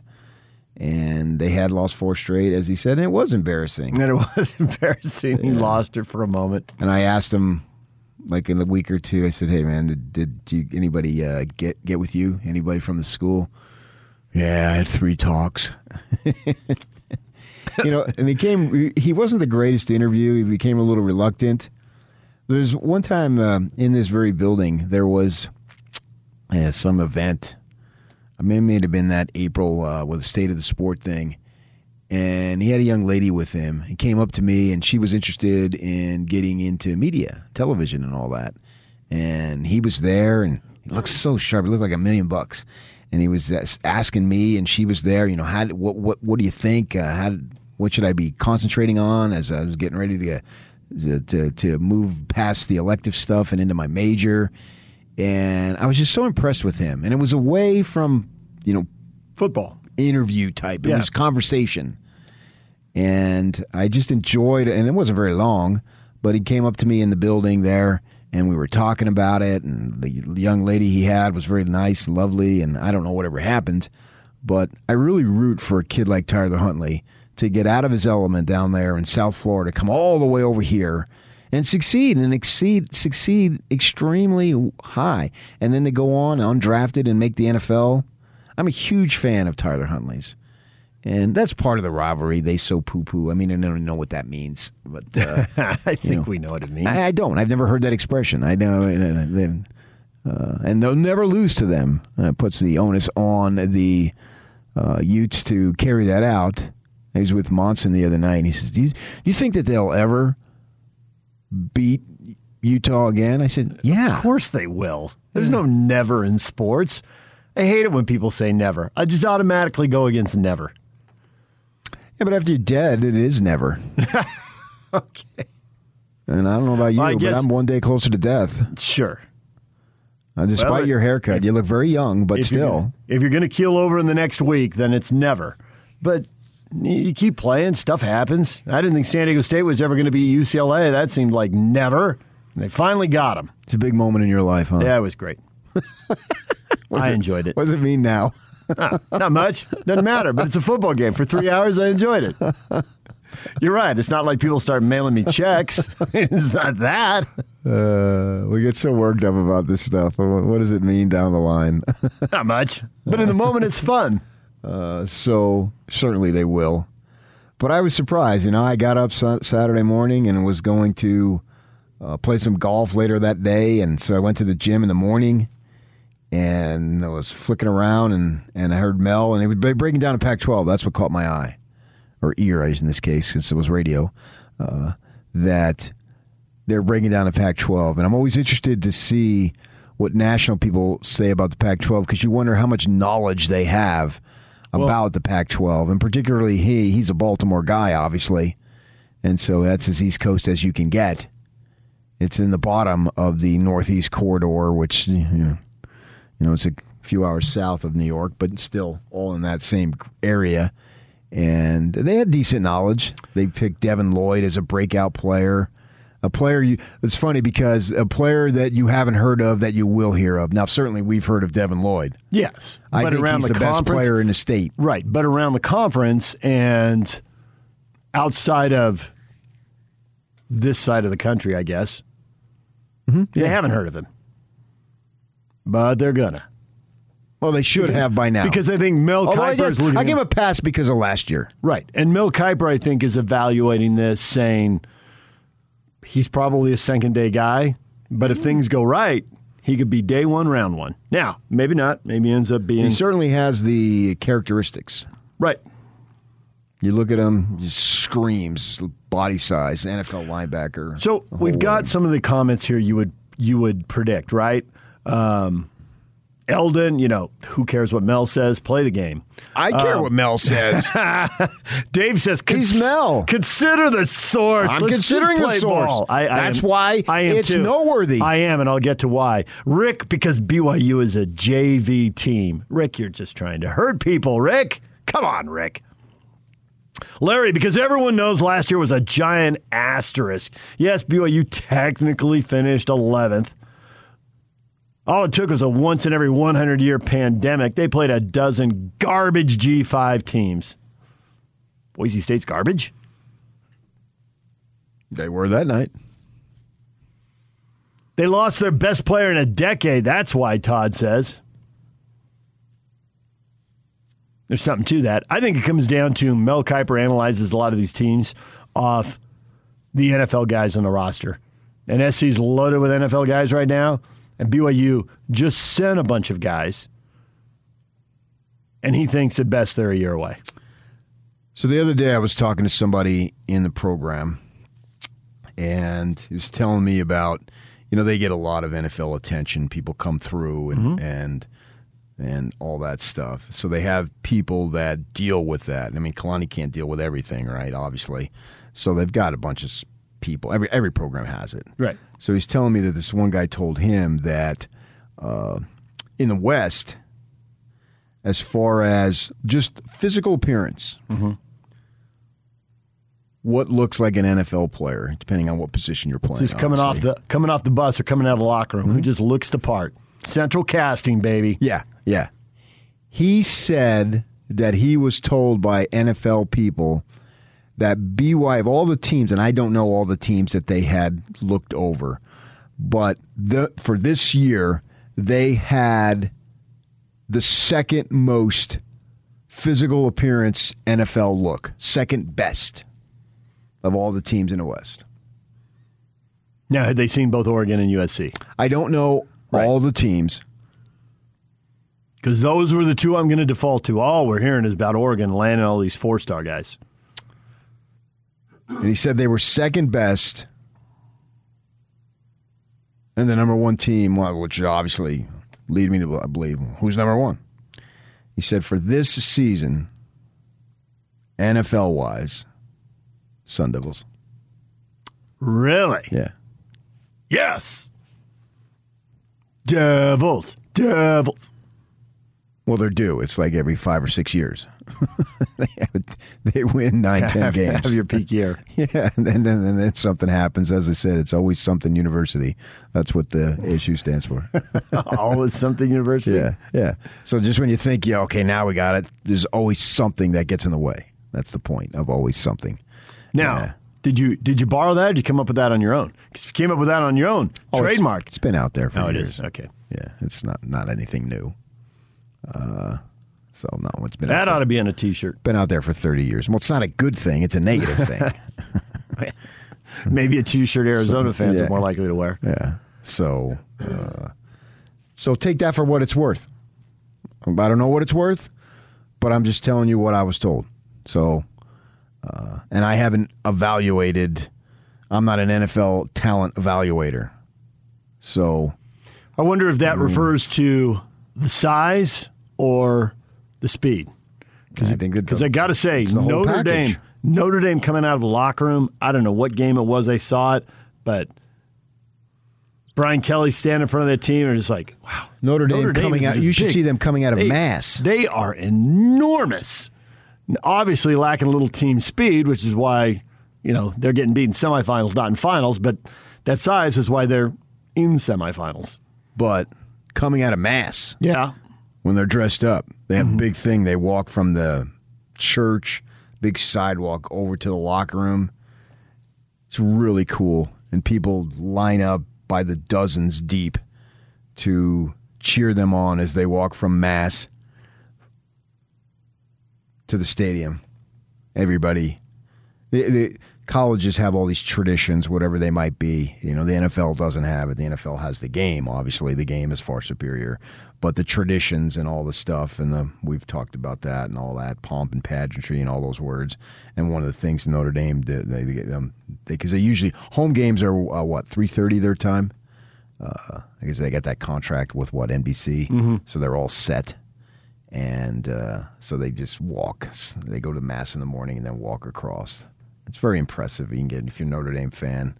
I wouldn't call myself a Notre Dame fan, but I would certainly call myself a Notre Dame follower. Growing up Catholic in the East, it's a big, big deal, Notre Dame. So I certainly watch them play for sure. So you heard this. I did not. I am curious the way the conversation around this goes. When Mel Kiper says beat USC, quote, will clobber, close quote, BYU. That was the quote, yeah. Was the discussion more about BYU has fallen a long way, or this USC team is loaded and is going to be annihilating people? No, it was a Pac-12 conversation. Right. So this is more about USC is loaded and going to annihilate people. They were talking about, he was going back and forth. Mel was going back and forth with himself on who to pick to win the South. That was the conversation. And he said he wanted so very much to go with the Devils. And I think probably there's a little bias there because if you have any ESPN relationship that you were dealing with the NFL, you had a connection to Herm Edwards. And Herm Edwards is a lovable, likable dude. There's no doubt about that. So he wants to pick his guy. That's my interpretation of it. But I mean, they could, if they can get past all losing these coaches and everything and the impending NCAA infractions that are no doubt coming down the line as far as that goes, then if they can get past it, I don't mean the voter, if the team can get past it, they've got a shot. And I don't know that they can. This is a highly unusual situation, losing coaches like this in training camp. Can't recall it ever happening. So obviously they're trying to lessen the penalty that awaits them. Mel was saying that he really wanted to pick them, but in the end, he did go with SC, and then once that conversation went that direction, then it became all about SC, and his co-host was bringing up their schedule and talking about, obviously they play Notre Dame, and this year I think it's due to be played in earlier because they play it earlier in the season in October when it's in South Bend, and then they push it back when they play in the Coliseum, and then it's reversed for Stanford. Right. The West Coast game's always Thanksgiving weekend. Mm-hmm. So they're talking about that schedule, and then the co-host obviously had the schedule up, and plus they miss Oregon and Washington, right? Yeah, yes, which is, I mean, I know. Why did they set up a schedule so they miss those two in the same year? It's not brain surgery here. Those two's history versus Oregon State, Washington State history. Yeah. And the conference does itself no favors here. Now, well, maybe it does, though. I disagree. That's the one thing that's been hot. I disagree 100%. That's the one thing that's been holding them out is they haven't had a team with 1 or 0 losses. So having them miss those 2 games does the conference a huge favor if SC can take care of business against these other teams, because that's exactly what you want. You don't care how you get in as long as you get in. And so not having to play those 2 tough teams, which you assume one of them would be on the road, that would be a better advantage to get the opportunity to be undefeated. I just don't think it does any good to miss them both in the same year. I think it does marvel. They should have been offset. Over 8 years, you're going to miss everybody the same number of times. So with that in mind, do it that way. Put your best foot forward. Give your primary teams the best opportunity, and that gives them the best opportunity. It's actually genius. You can't multiply the favors that it actually gives them. I think now that you've thought about it, you're on my side. It sounded good at the time, but as far as what they're trying to do for the playoff, absolutely. They should never have to play them. Miss them every year. Well, wait till we get to 16 and 20 team leagues. If your big goal is to get a team in the playoff, then do it. Rig it however you want. Yeah, and Kliavkoff, that's what he's been saying, that's their big priority, and so they're going down that road. So the schedule was favorable, and then they were talking about, and then the co-host said, yeah, they have to play BYU at the end of the season. That's a potentially intriguing game. And then Mel responded emphatically, adamantly, unequivocally, they will clobber BYU. And I thought, that is complete and total disrespect for a rising Intermountain independent program. BYU is on the rise. They're like the Phoenix. Farmington High? Risen from the dead. Built out of nothing in nowhere, much like the very capital of Arizona, into a thriving megalopolis. I don't think Bronco would appreciate the way you're characterizing the end of his regime. Who gives a crap about Bronco? You do. Bronco was sitting on a yacht somewhere. He took the money and run. A yacht in Charlottesville? No, you go a little east. They got this thing called the Atlantic Ocean. Atlantic Ocean. Much warmer. Virginia Beach, baby. I might add. So, Bronco? Cares about Bronco. Mike says I'm not a BYU fan per se. I'll quit with the German. But it's French. But it's Mel Kiper you're talking about. It's Mel. He's simply Mel. You got Madonna. You got Rihanna. You got Mel. Very few people known by their first name. When you think of Mel, who else do you think of? Mel Kiper. He's so famous now, they dropped the Junior. Nobody says Mel Kiper Jr. It's just Mel Kiper. We know exactly. The Junior has gotten lopped off. When we come back, more college football. And Kurt Kragthorpe is on the way to talk pro football, covering Utah golf for Fairways Media and the Salt Lake Tribune. He was at the Utah Open. Tony Romo was there talking football and playing golf. Kurt's going to be here at the top of the hour. And Mark Anderson, sports reporter for the Las Vegas Review-Journal, on his conversation with the Pac-12 commissioner at 9 o'clock. Stay with us. Now let's get this party started. This is Hans Olsen and Scotty G on the Zone Sports Network. CBS Sports college football writer Chip Patterson. 3 division championships in the last 6 years, knocking on the door of the college football playoff before falling to Oregon. I think that we have to look at Kyle Whittingham's time in the Pac-12 and Utah's success, particularly over the last half decade or so, and say that they need to be on your short list of contenders just anytime you step in. I think Charlie Brewer is going to have a fantastic season. I think because of the improved play at the quarterback position, we can see Andy Ludwig's offense produce at a level more similar to what they were able to do in 2019 with Tyler Huntley. I don't think Utah's going to be undefeated, but I think that Utah can win the Pac-12 South in just doubling down on calling my shot, saying that they could take down Oregon in the Pac-12 title game. Hans and Scotty, weekdays from 10 to 2 on 97.5, 1280 The Zone and the Zone Sports Network. DJ and PK in the morning, proudly presented by Mark Miller Subaru. So did you get in Kyle's ear and give him that advice? Kyle, don't play games with the starting quarterback this year. It's Weber State.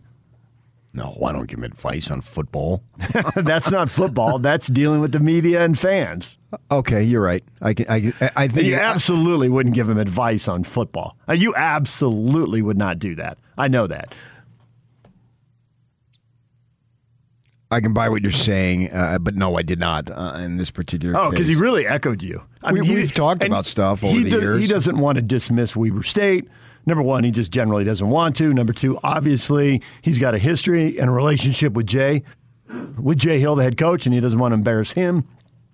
But it's also clear if you have to play games and disguise your quarterback when you think you're one of the better teams in the Pac-12, if not the best, and he's been very upbeat, very bullish on what his team is capable of. It's not done until it's done, and he knows that as well as anyone. But he does open the door for all kinds of speculation about how good this team can be with his comments during this camp, which he could easily tamp down because he's closed the camp and none of us are seeing it. So if you're playing a Big Sky team, even the team that has been winning or sharing the Big Sky title year after year, I don't think, is there anybody left? Well, maybe there is with Mission. There might be somebody who played a year and didn't win the Big Sky title, but they got 4 in a row now.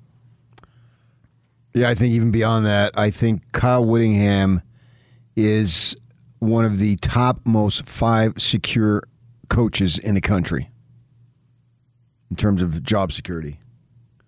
So he doesn't have to say anything that he doesn't want to say. He doesn't have to sell. A lot of times they've got to sell stuff to their fans and to their administration. He does not have to do any of that. Mark Harlan is 100% behind Kyle Whittingham. That I know, literally know. And so when he speaks from a feeling of his perception of truth as he sees it. Truth it's not necessarily an absolute unless it's a mathematical equation or some absolute fact. I stole this candy bar or whatever. The rest of it, a lot of gray area. It's truth as you see it, and this is what he says because this is what he sees and what he believes. And he doesn't have to sell anything because he's not worried about getting fired. He will retire as the University of Utah football coach. I'm about 90% sure, and something that you can never be 100% sure of. So his job status is not in question. So he speaks highly because that's what he believes. I think he understands that as you look around, Ohio State announced their quarterback, and so C.J. Stroud. It's somewhat routine now. Colorado announced their quarterback. Now, a lot of that was because of an injury to another kid, so they're going with the younger guy, Lewis, because of the injury, but they've made it known this is our guy, right? So you go ahead and say it. In many cases, we already know. Clay Helton's not going to come out and make a statement because we already know it's Slovis. At Oregon, they got a kid Thompson battling the kid Brown, and we'll see how it happens. Wilcox, Garbers is our guy. We already know that. And they did do it when Troy Taylor was here. They announced Tyler Huntley. The world did not end at that point when they announced it. So go ahead, and I think in this situation this year, they should announce it. And I'm not sure what – I think BYU is going to announce it too, and it's going to be Jaren Hall. So that'll be the start. The thing about Utah is this year they're going to announce it, or they just put out the depth chart. If he doesn't announce it today, then they put out the depth chart on Thursday, 1 week ahead of the ball game. I can't guarantee you, though, that announcement or that starter named will be the starter for BYU. And I'm not talking about injuries. Injuries obviously could change everything. They're always there. Sure. They're always up. I'm not talking about that. I think it's legitimately close enough, from what I understand, it's legitimately close enough to where Kyle's not going to say we're a 2-quarterback system. But a guy could lose a job in the Weber State game? No, somebody could win the job. A fine line, but I get your point. You keep going on Cam Rising because Bentley lost the job last year. Bentley did not lose the job. Rising won the job.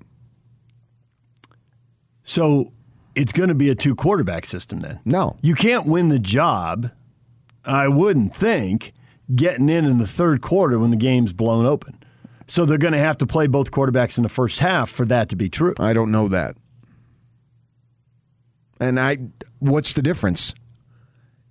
I don't think Weber is going to clear the bench in the second half, so it's not like you're going up, and they don't have that many guys.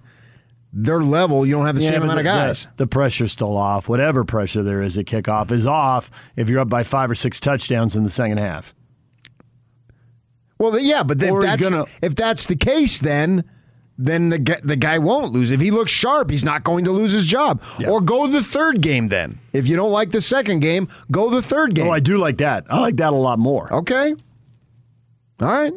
If there is but I just don't think Kyle's going to let the second quarterback play meaningful snaps unless the first quarterback Weber State has failed to perform. What is a meaningful snap?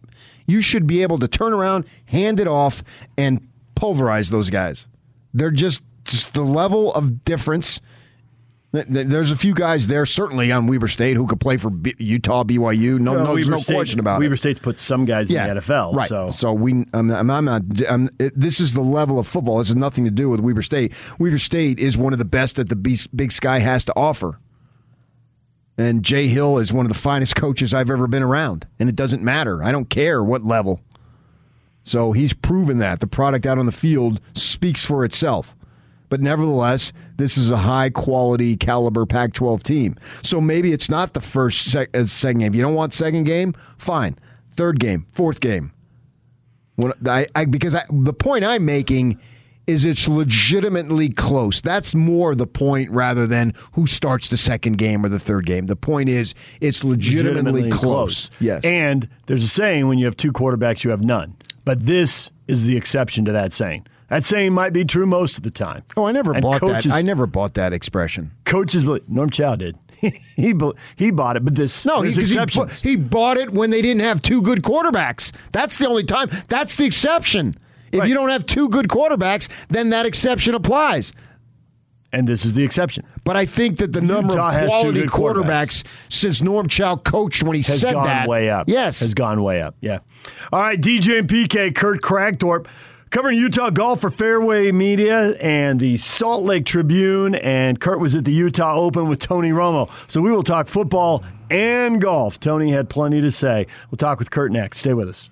DJ and PK, it's 97.5 and 1280 The Zone. Time to welcome Kurt Kragthorpe back to the show, covering Utah golf for Fairways Media and the Salt Lake Tribune. Kurt, good morning. Good morning. You can check out anytime you want, but you can never leave, Kurt. Yeah, it's actually been a good phase of my career to have some golf to latch on to. So I've appreciated the opportunity. It's either an ability or a character flaw that I have the capacity to turn something that a lot of people don't care that much about into something that I really care about, and that's the Utah golf community. I have to mention that PK's favorite editor at the Tribune once said that Jay Drew and I should just email our golf stories to each other because we were the only people that read them. There might be some truth to that, but I do have 27,000 subscribers to Fairways Magazine 4 times a year, so got that in my favor. Is that when it comes out 4 times a year? Yeah. So it's pretty rare to still have a print magazine produced by a local golf association. Yeah. So I read it cover to cover when it comes out. Well, that is the one thing about it. I mean, it's a target audience. Right. You have to have a UGA handicap card to get the magazine, so people are going to be into it. So yeah. So I acknowledge that it's a niche audience, but it does keep me in the business for sure. Kurt joins us on the Smart Rain guest line. It's no secret that Utah is in an extreme drought. That's why Smart Rain is a solution for any commercial property concerned about water consumption while managing irrigation. Find out more at smartrain.net. So, Tony Romo, that gave the Utah Open a little celebrity appeal right there. And on the Monday press conference, I think that stuff's been aired pretty well over the course of the week. As far as his comments on Zach and his no comment on the Saints, basically. I think I know what's going to happen, but Coach wouldn't like it if I let it out. Did he expand anymore? How many chances did you have to talk to him over the course of the week? Yeah, I was more, again, interested in the golf aspect of it, so I really didn't talk much football with him. But it was fun to watch him play golf. The Jazz players like Kyle Korver and Darren Williams have played in the Utah before and not even come close to making the cut. But Romo, besides having some name brand appeal, and he did bring some fans out there, and even other golfers were interested in how he was doing. He can legitimately play. He doesn't. It's kind of fun to watch him because he doesn't have golfer mannerisms. You can tell he's kind of new to the game, but what he does bring is a athletic ability. In person, he's a big, strong-looking guy, and he gets the golf ball around the course and really competes. I mean, he just battled on every shot for 3 days and opened with a 68 and then followed with 71, 73. But you can tell he was into it. The one snapshot I clearly recall is he was playing in the group behind Daniel Summerhays on Friday, and Danny's group was finishing up on 18, and I look up and there's a fourth guy on the green, and it's Romo, almost right when they were putting out, because he had walked up to kind of survey the green. So you can tell that he's into it, and he played hard and he played well. Why was he there? What's he trying to accomplish? You know, he's just an amateur golfer, and I laugh about the fact that here's a guy who makes $17 million a year from CBS. He's going to cash $180 merchandise certificate at the Riverside Pro Shop. But yeah, he's an amateur golfer, and these guys who play at that level just like to test themselves. He played in the Texas State Open, which is kind of the equivalent of the Utah Open, barely missed a cut in that. And so, yeah, he just wanted to play here. There's a local guy named B.J. Staten, who was from Dallas and now lives in Cottonwood Heights, because he met his wife at what's now the Korn Ferry Tours Utah Championship, which is a cool story in itself, because she was working in a Pro-Am promotional booth, and he chatted her up, and the next thing you know, he's married and living in Cottonwood Heights. But that's the connection to Romo coming here, and I think with Ryan Smith, the Jazz owner, who I also had a chance to watch play during the week, I think there's some possibilities to bring in more athletes with some name recognition like this and spice up the event a little more in the future. Okay, so it really goes to how good golfers have to be at every level, because obviously you got the PGA Tour, and then you can watch the Korn Ferry Tour, and those guys aren't at the same level, although they are at a pretty spectacular level. And then you go to the Utah Open, and there'll be some players maybe who are either getting ready for the Champions Tour or have some type of ability to play in the Korn Ferry Tour, but there are a lot of golfers who don't. And so you kind of see these levels. How much do guys blow you away, even when they're a long way away from the Korn Ferry Tour level? Yeah, that's a great observation, and that's what really fascinates me about pro golf is just how hard it is and how many guys there are. The guy who won, Derek Fribbs from Colorado, is a classic example. He has to go through the pre-qualifying stage of the Korn Ferry Tour process coming up, I think, next week probably. And then if he makes it through that, there's 3 more stages if you were to get to the Korn Ferry Tour. And yeah, I mean, he shoots 23 under par for 3 days at Riverside. And it's just amazing how many guys like that there are in the world, just trying to find places to play. And that's why I'm so intrigued by guys like Patrick Fishburne from Ogden and BYU, who's on the Korn Ferry Tour trying to make it. And then there's different levels to that. The Canadian Tour, it's kind of complicated this year because of the pandemic. There's a Canadian Tour version in Canada and a Canadian Tour version in the United States. But like this past week, there were Utah high school or college graduates playing on all these different tours. And it's kind of like baseball in a way, but it's more literally the scores you shoot gets you there or don't get you there. And in terms of these qualifying schools, you basically have one chance a year, and they didn't even have it last year. So it's doubly important for a lot of guys that miss that opportunity to take advantage of it this year. But yeah, to your point, the depth of talent in the golf world is just astounding to me. So what's Summerhays doing? Because I thought he was retired, but he's back. What's going on there? Yeah, he jokes about that he's in the same sentence with Michael Jordan and Brett Favre of guys who don't know how to retire. But yeah, it's interesting. I think that he discovered, as your wife knows from decades of teaching, of how demanding that profession is. He spent last year as a full-time teacher and boys golf coach at Davis High School and realized, okay, that's an actual job. And so he has the ability financially and in other ways of his life to kind of dabble in whatever he wants to do. But I think he is rejuvenated as a player a little bit. Part of the reason that he quit at the time was he didn't really have good status on the Korn Ferry Tour. He couldn't get into that many tournaments. But then the irony of what he thought was going to be his last tournament at Oak Ridge in 2020 was that he tied for second and gained some more access to tournaments. And now he thinks he's actually going to go to the final stage of the qualifying tournament this year and see if he can just at least widen his options and have the ability to get into more tournaments, because he obviously still can play. He made the cut in the last regular season Korn Ferry event in Omaha, and then obviously played well at Riverside, tying for third this week. So I couldn't tell because I saw parts of an interview, so maybe if I'd seen the whole interview, it would have made more sense to me. But I was wondering if he was alluding to he didn't really want to do the grind anymore, and if that part of the grind he didn't want to do was really the travel. Is that a big factor, or am I misreading that?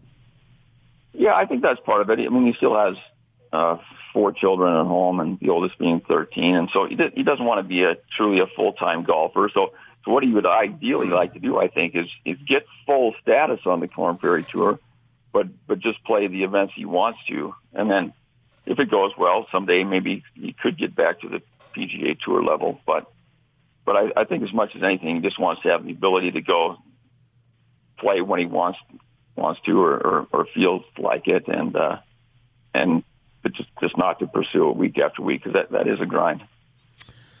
So the life of Kurt Kragthorpe has been an interesting one, to say the least. And you step aside, about a year and a half ago, a little longer than that, after the Alamo Bowl. And then last year there wasn't really a football season. Well, this year it looks like we're going to have one, fingers crossed and all that stuff. What are your thoughts about not being involved and doing all that? Are you going to sit at home and write yourself something up and email it to yourself? How are you going to handle that? Yeah, that's a great question. And you know what I find is really interesting is people ask how retirement is, and they pretty much want a one-word answer, kind of like, how you doing? Yeah, that gotcha. kind of thing. Yeah. To the contrary, I could talk for hours about it because I cycle through all these psychological phases. Not to turn your radio show into Fraser Crane, which would.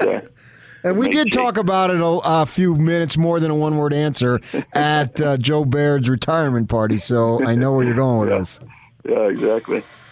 So it's actually been a very fascinating segment of my life, but to your point, the example that comes to mind immediately is as the Jazz were playing in the playoffs this past spring and summer, I came to the realization that if they played in the NBA Finals, that would just about kill me, because I would have been so left out. So now I'm dreading the Utes being in the Rose Bowl without me.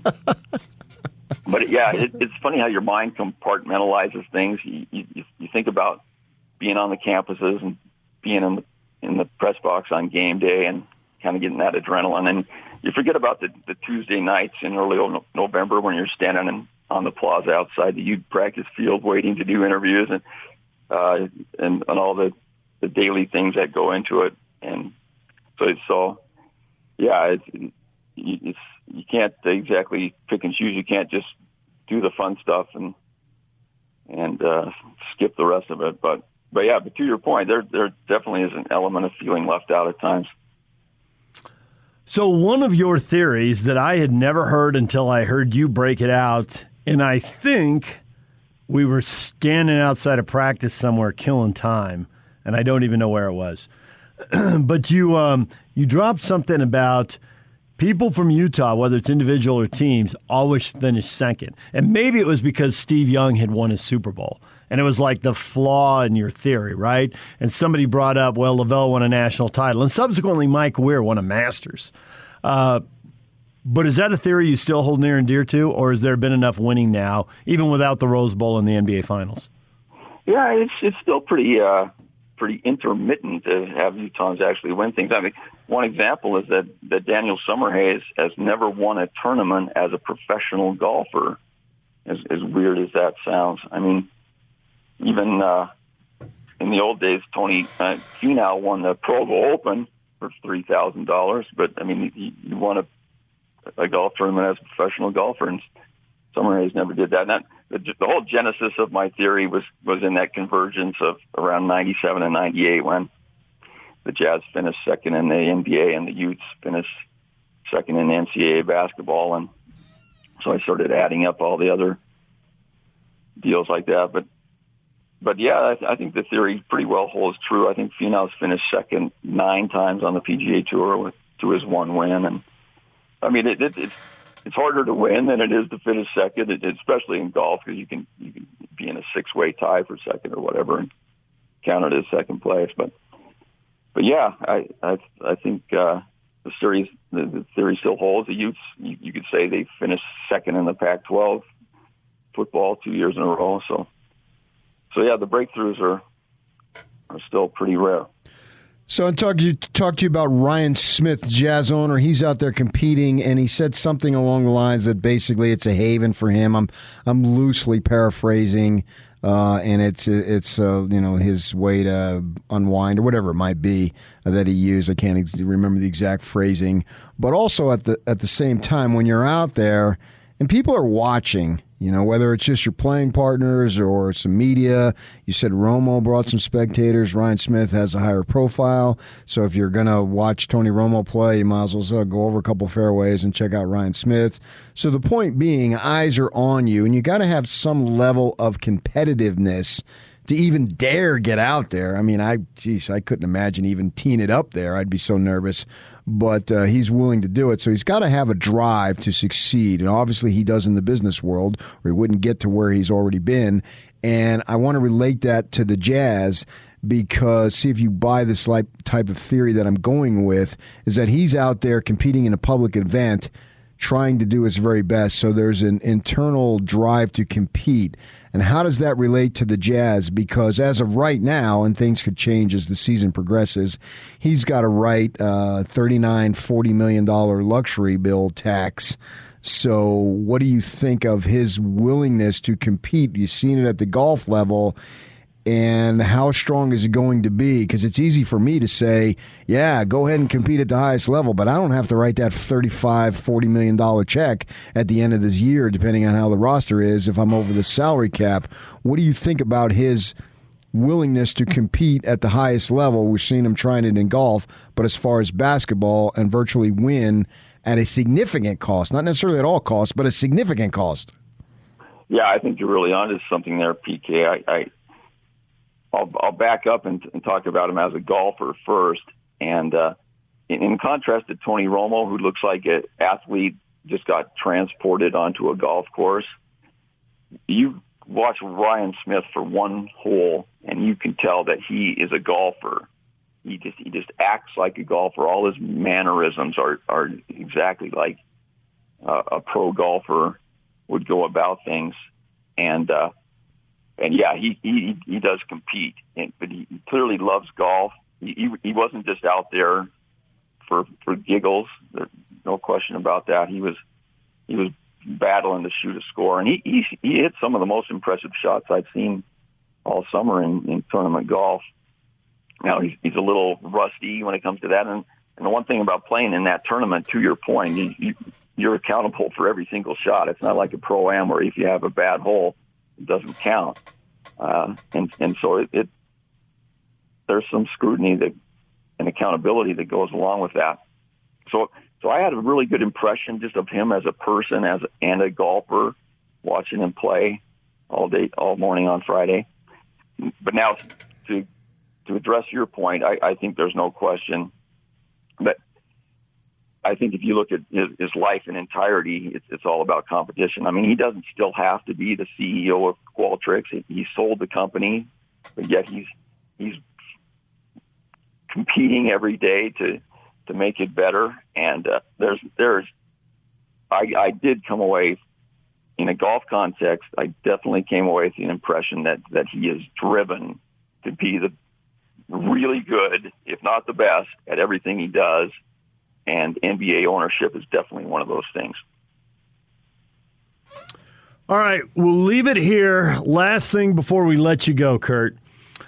One golf story that you have emailed to Jay, and he has liked, that really should be shared with our audience. That's got the Kurt Kragthorpe, Jay Drew stamp of approval. Yeah, that's a good one. I'm going to say it's Kirsten Fotu, a BYU women's golfer, making the cut in the Utah Open. In the whole scheme of sports, that is kind of insignificant, but in the golf world, it's a huge thing. In a tournament that started in 1926, she's the first woman to play the final round yesterday. So I thought that was pretty cool, but probably won't register with the rest of the world. Kurt, we appreciate your time as always, and we'll have you back on the show so you don't feel left out. I appreciate that, Frazier. Kurt Kragthorpe used to write for the Salt Lake Tribune, still does a little bit for them, and you can read him in the Fairways media as well, and you'll see him at a golf course near you. Who knows when. All right, DJ and PK, it's 97.5 and 1280 The Zone. We're getting a lot of reaction to the question of the day. Mel Kiper believes that BYU is going to be in a lot of trouble when they play USC in the final game of the season. We'll get your reaction to that next. Stay with us. Now let's get this party started. This is Hans Olsen and Scotty G on the Zone Sports Network. CBS Sports college football writer Chip Patterson. 3 division championships in the last 6 years, knocking on the door of the college football playoff before falling to Oregon. I think that we have to look at Kyle Whittingham's time in the Pac-12 and Utah's success, particularly over the last half decade or so, and say that they need to be on your short list of contenders just anytime you step in. I think Charlie Brewer is going to have a fantastic season. I think because of the improved play at the quarterback position, we can see Andy Ludwig's offense produce at a level more similar to what they were able to do in 2019 with Tyler Huntley. I don't think Utah's going to be undefeated, but I think that Utah can win the Pac-12 South in just doubling down on calling my shot, saying that they could take down Oregon in the Pac-12 title game. Hans and Scotty, weekdays from 10 to 2 on 97.5, 1280 The Zone and the Zone Sports Network. Listen every day at 1:30 as Hans and Scotty announce another member of the top 60 players in the state of Utah as we count you down to the start of the college football season. It's the Top 60 and 60 presented by Cypress Credit Union and Icon Health and Fitness here on the Zone Sports Network. Mel Kiper says USC will clobber, 2-word quote right there, will clobber BYU. Why so disrespectful for a team coming off such a great season? The Bruce Jensen tweets at us, well, I'm just stating the obvious. Stereotypes, blue blood school, high recruiting classes, industry expectations versus BYU, low recruiting classes, religious school with honor code enforcement, where football is 5th. No, it's not. Not anymore. That was then, this is now. Broncos say football was 5th? Yeah. Man, that's way down. Ty says, I'd wait at least a game or two before making a statement like that. Could be embarrassing when the Cougars beat them and keep USC out of the playoff. Winking emoji. Oh, that'd be gigantic, yeah. If SC is in that situation, they would have 2 games to go, BYU, and then obviously if they're in that situation, they got to have won the South, right? Isn't that more of in the BCS era, we did see a lot of those late season upsets where we thought everything was set, and then the final weekend of the season, or in a conference championship game, we saw a team go down to defeat. But in the playoff era, it seems like teams mostly seal the deal. It's just gotten way more predictable. BYU losing to BYU and you could get in the playoff losing to BYU? If you're SC in the top 4, no. The top 4 teams don't get beat very often. Okay, but if you did... Oh, it would be huge. It would absolutely be huge. Oh, you're just saying that the top 4 teams don't lose late. That's what I'm saying, yes. Okay. Yeah, they just don't. All right. But you're right. If it happened, it'd be ginormous. No, it'd be... And the great thing about it is that for once, finally, since 1991 or whenever it was that they beat Miami... We couldn't say, well, SC was having a down year. Because every big BYU win with the exception of Miami. Well, that other team, fill in the blanks, having a down year. It's never, when BYU loses to those teams, it's never, well, BYU's having a down year. It's always, see, they suck. They're frauds. It's never, well, they're having a down year or they had injuries. No, you suck. You're awful. Go away. But when they win, fill in the blanks, having a down year.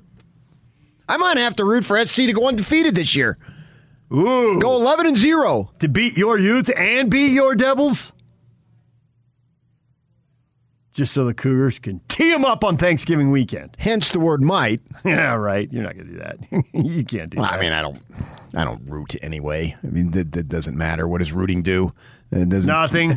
So, really, who cares what I root for and don't root for? But if SC has to win the South, if you're telling me right now SC wins the South, knowing that they play BYU at the end of the season, the literal last game, why not be 11-0?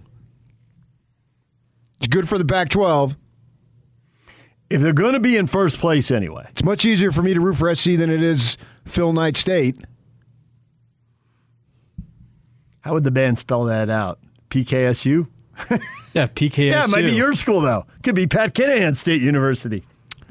No, I think that I would call it put a fundamental there before the university. Mm-hmm. So I think I would go Phil Knight Fundamental University. So it could be PKFU. Yeah, got it. We got it. I would put the state out. Even I got it, and we know I got a history of missing those things. But I was on point. Much easier to root for SC, and then you've got the Pac-12 needs to get in. I mean, my gosh, the world is coming to an end unless they get in the playoff, and then once they get in the playoff, everything is to be solved. Well, in fact, they get in the playoff this year. We'll rehire Larry Scott and make him a consultant or something. Yeah. Larry will be off the side going, "Why didn't they get it together when I was there?" I mean, the funny thing is that ultimately that all these other things don't matter. If they would have kept putting teams in the playoff, it wouldn't have mattered near as much, but they haven't. And I don't think SC's gone once, have they? No. No, they haven't been a playoff. Right. Oregon went once. And Washington went once. Yeah.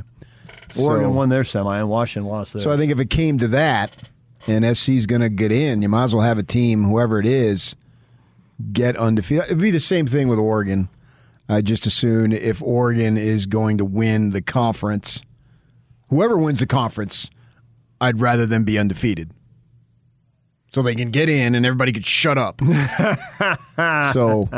it doesn't matter. It doesn't matter which team it is at that point. The problem is no one's gone undefeated in the conference.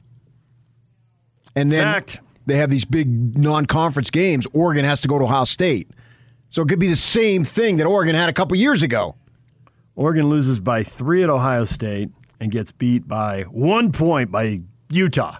35-34. Yeah, they're out. That seems so ridiculous to me. I know.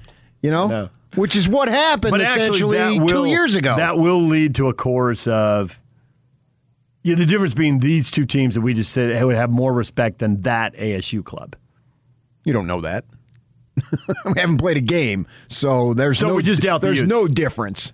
Well, right now, there's no difference. Wasn't that a 7-win ASU team? Yeah, but you don't have no idea what Utah's going to be when they play them. That's what I'm saying. You're assuming. You assume that was a fact. I'm going to definitely assume that Ohio State's better than 7-5. So it comes down to what do we assume about the Utes? Well, yeah, but it wasn't the Ohio State didn't. The loss that Oregon had was it to Auburn? That wasn't the one that kept them out. No, it was the conference one late in the season. So, because no one has gone through undefeated. So, yeah, I would love, if SC's going to do it, have them be 11-0 when they face the Cougars. Why not? If I'm the Cougars, I'd want them to be 11-0 too, for 2 reasons. I get the biggest bang for my buck if I beat them, and that meant they beat your dreaded rival. Sweet. Yeah. Start rooting for that right now. Right. So why wouldn't you want that? I mean, you got to play them either way, right? And I don't think at that point you're going to be 5-6 fighting for bowl eligibility. I mean, because what the heck is 6-6 playing in some who gives a crap bowl that nobody wants to be there anyway? So I don't think it'll come to that. But if I'm a BYU fan, I absolutely want SC to run the table. And if you should find a way to win, and that's in the Coliseum too, no less, on Thanksgiving weekend on a Saturday, and SC, the premier program in the West, being undefeated, oh my goodness, you'd have everybody would be interested in that game big time. That's the point of playing that game, isn't it?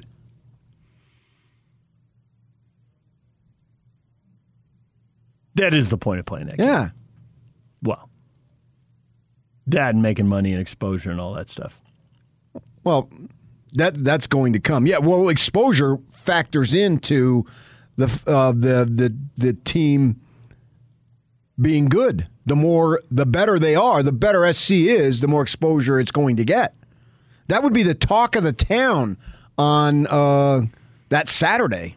Or it's maybe not the talk, but certainly on game day and all those things, and whatever Fox does with their pregame show, whatever it's called now, that would be a prominent discussion point. So if I want that, and I'm surprised that Mel said that they're going to be they're going to get clobbered. I'm going to go on record and say BYU's not going to get clobbered.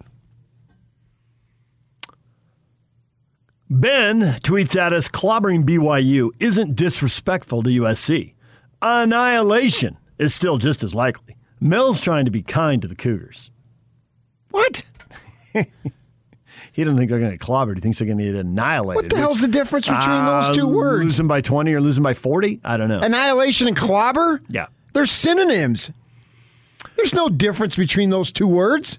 So it goes at All Day M. Gray tweets back, well, BYU doesn't lose to USC. That's a Utah thing. I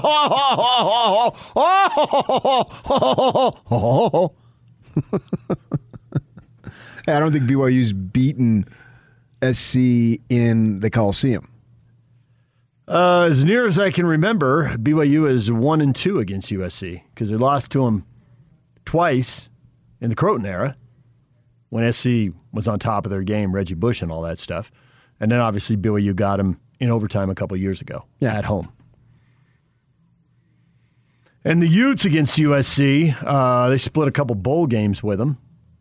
A Freedom Bowl they lost and a Vegas Bowl they won, and then they've come in the league and gone, I think, 3-5. Well, the point is that neither team has won in the Coliseum. Right. That's the point. That is and both teams this year, this is like old school, they're both going to play in the Coliseum this year. How many times can we say that? They have common opponents throughout the schedule. This is the year. This is going to be such a great season that they're going to have to take 2 years off just to recover. And because of Baylor. I thought it was Florida. Is it Florida, not Baylor? They're playing the Baylor years and not playing the Florida years. There's a crossover, I believe, on 1 year with that. Right. I thought it was the Florida thing. We can't Florida's play BYU. the reason why they're not playing BYU. We have to, yeah. But then there's a Baylor-Florida matchup, I think, in the same year. I'm waiting for SC to say, we can't play Notre Dame because we're playing BYU this year. Not going to happen. But there are rivals, Utah and SC, man. I mean, I was down in Pac-12 country last month, and everybody I talked to was just circling the Utah-SC game. I mean, it's the biggest rival on SC's schedule. It's a massive rivalry now. It just goes to show that you have no input into scheduling, because if you did, you'd have been at the table and this is being discussed going, have you thought this all the way through? Well, I don't mind that they don't play them, but don't tell me we can't play BYU because we're playing Florida. And that's what you would have said had you been at the table and that was being discussed. Don't admit that.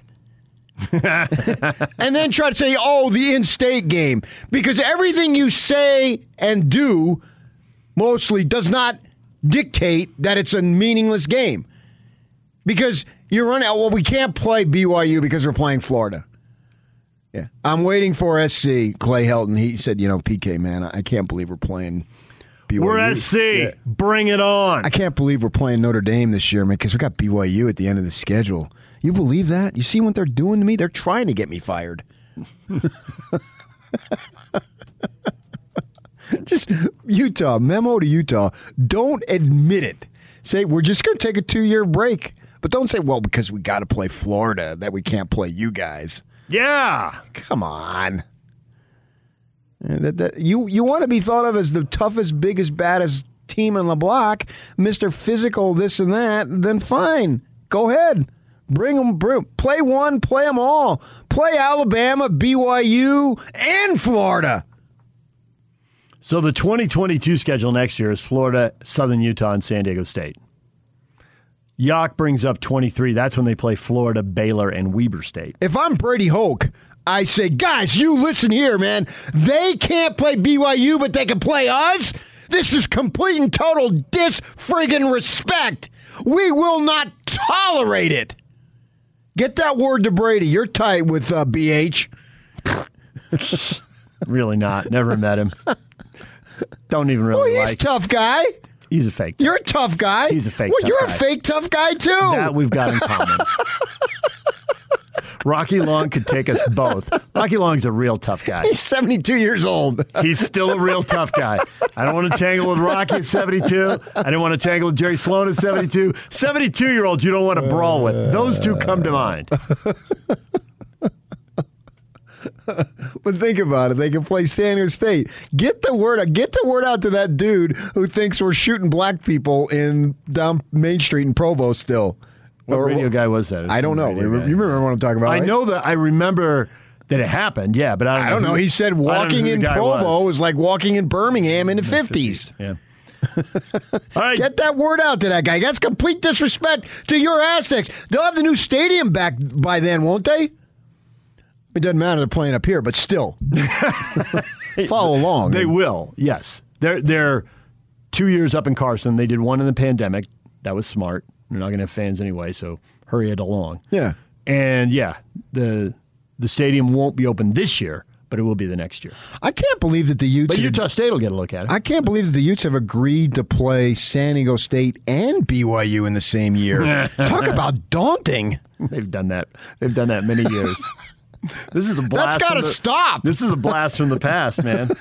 This goes back to the Rice Stadium. Are we trying to make this program competitive? This goes back. This goes back to when there was that old wooden scholarship box up there on the east side. Well, they didn't think that through. There was an asphalt path down on the west side, and now you can kiss my asphalt. Hey-o! I knew as soon as I said that you were going to let it go. All right, DJ and PK, 97.5 at 1280 The Zone. The Big Show. With Jake Scott and Gordon Monson.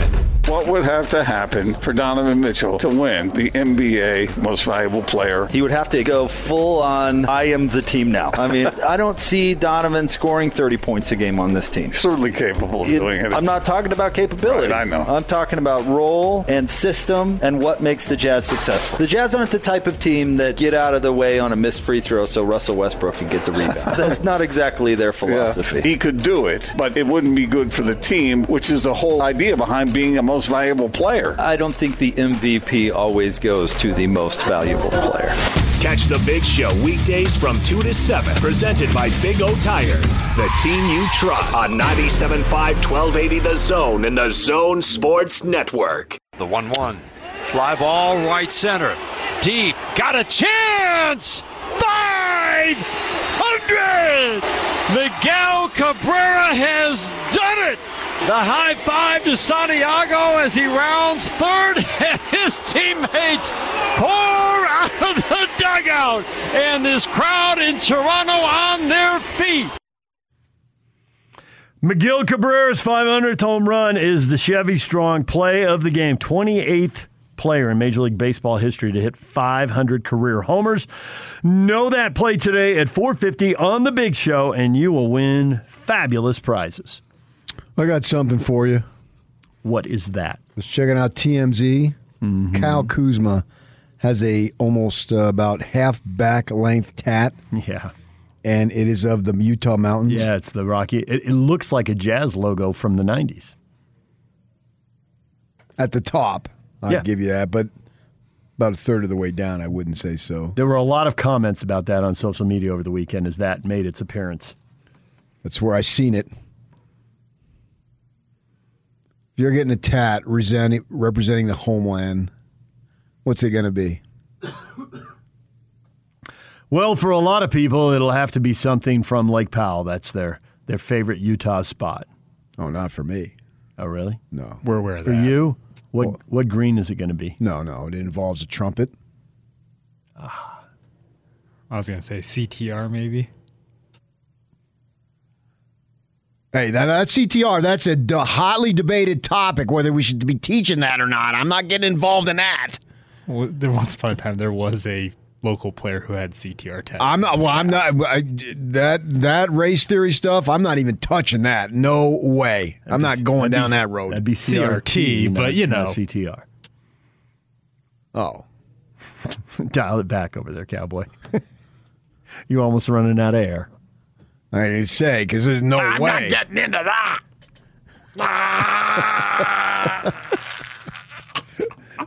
Well, I assume you guys, because you guys are constantly talking about that stuff during the break. I get it. You guys get on topic. Literally We're not a at all. sports show here, guys. Literally not at all. No, I think I'm going to get a picture of the Salt Lake Temple. Big tat on my back. I really thought there was going to be a golf hole somewhere. Oh, I want something that's everlasting.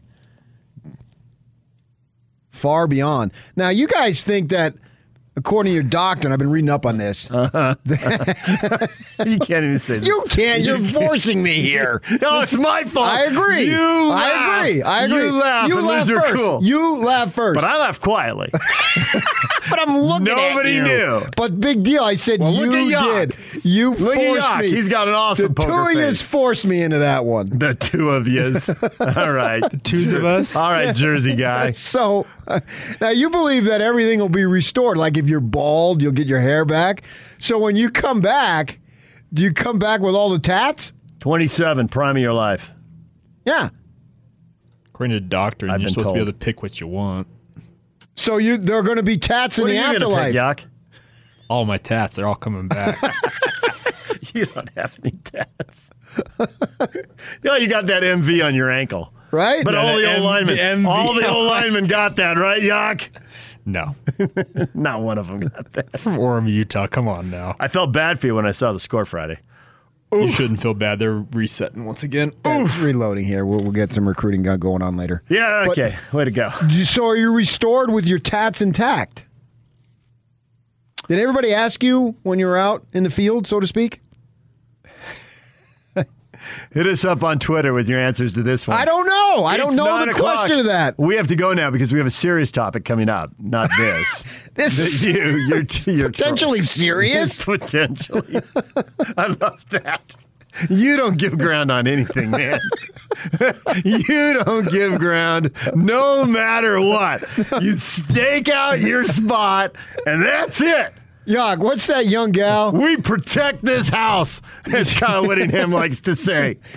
Potentially serious. I can't argue that it's serious. He's got me. But it's potentially serious. It is. There's that one No gal's a retreat, motivational TK. speaker. Her name's Al Fox. Right, and she's all tatted up, right? The tatted No Mormon, retreat. yeah. Right. Now, when she's resurrected and comes back, or whatever it is, help me out here. My vocabulary's a little off. Resurrected. Is it going to be, are her tats going to be there? No retreat whatsoever, man. I figure if she wants them, she'll be able to have them. Okay, there it is. Potentially serious. He spoke to he taught the people in an Asian country. I don't think he was in Taiwan. Yes, I know. I don't think.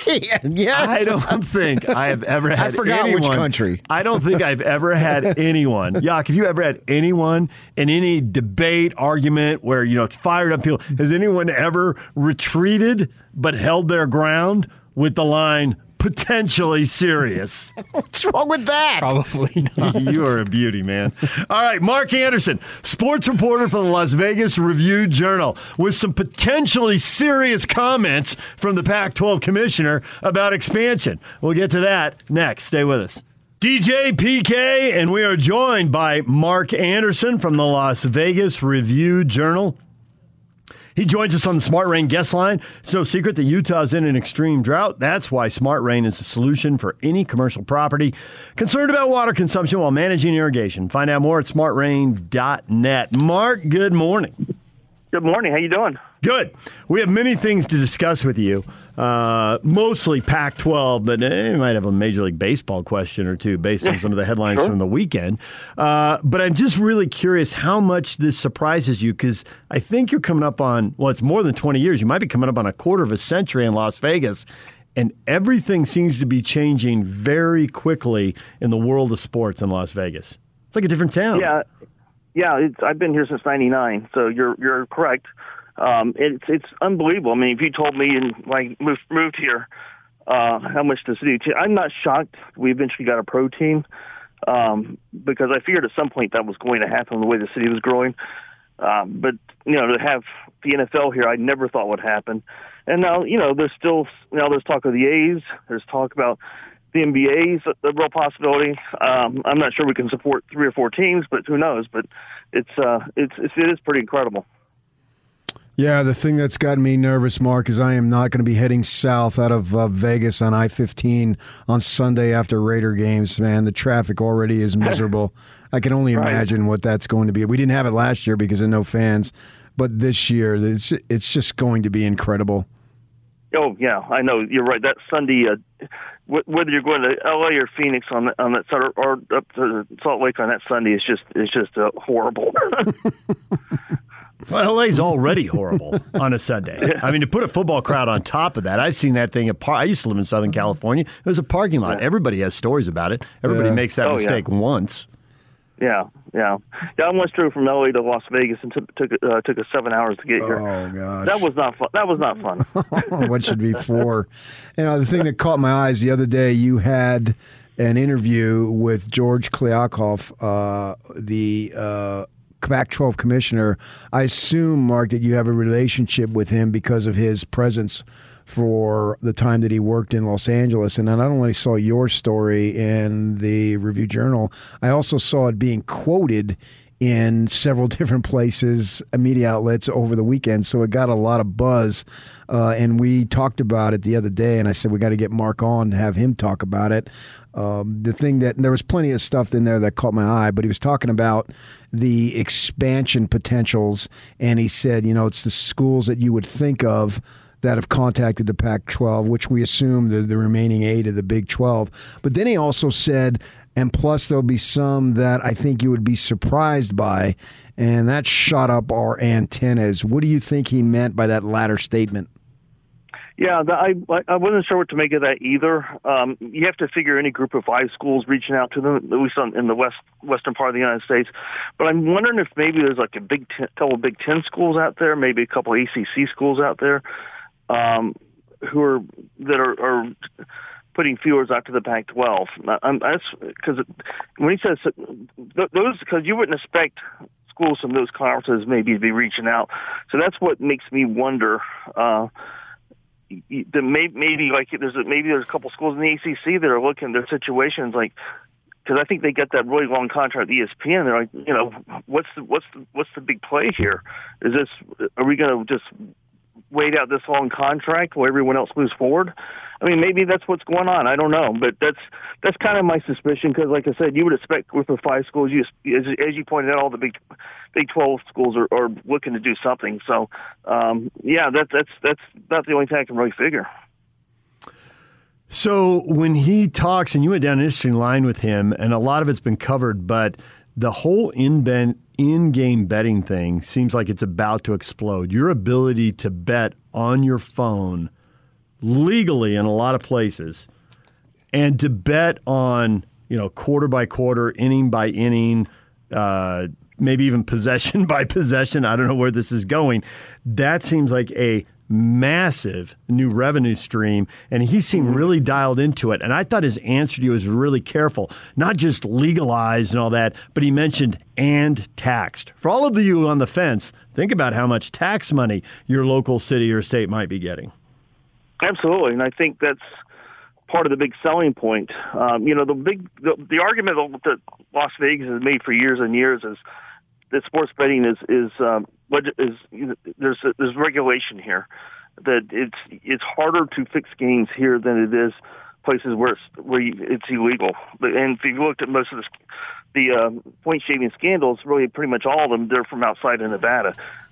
So I think now most places have come around to that thinking as well, and they realize that if you really want to monitor it, you have to legislate it or regulate it, and then if you can make money on top of it, that I think that gets people really thinking. So yeah, I think at some point it's just going to be everywhere. It's going to be legal everywhere, and it's sort of like marijuana in that regard, where it's becoming.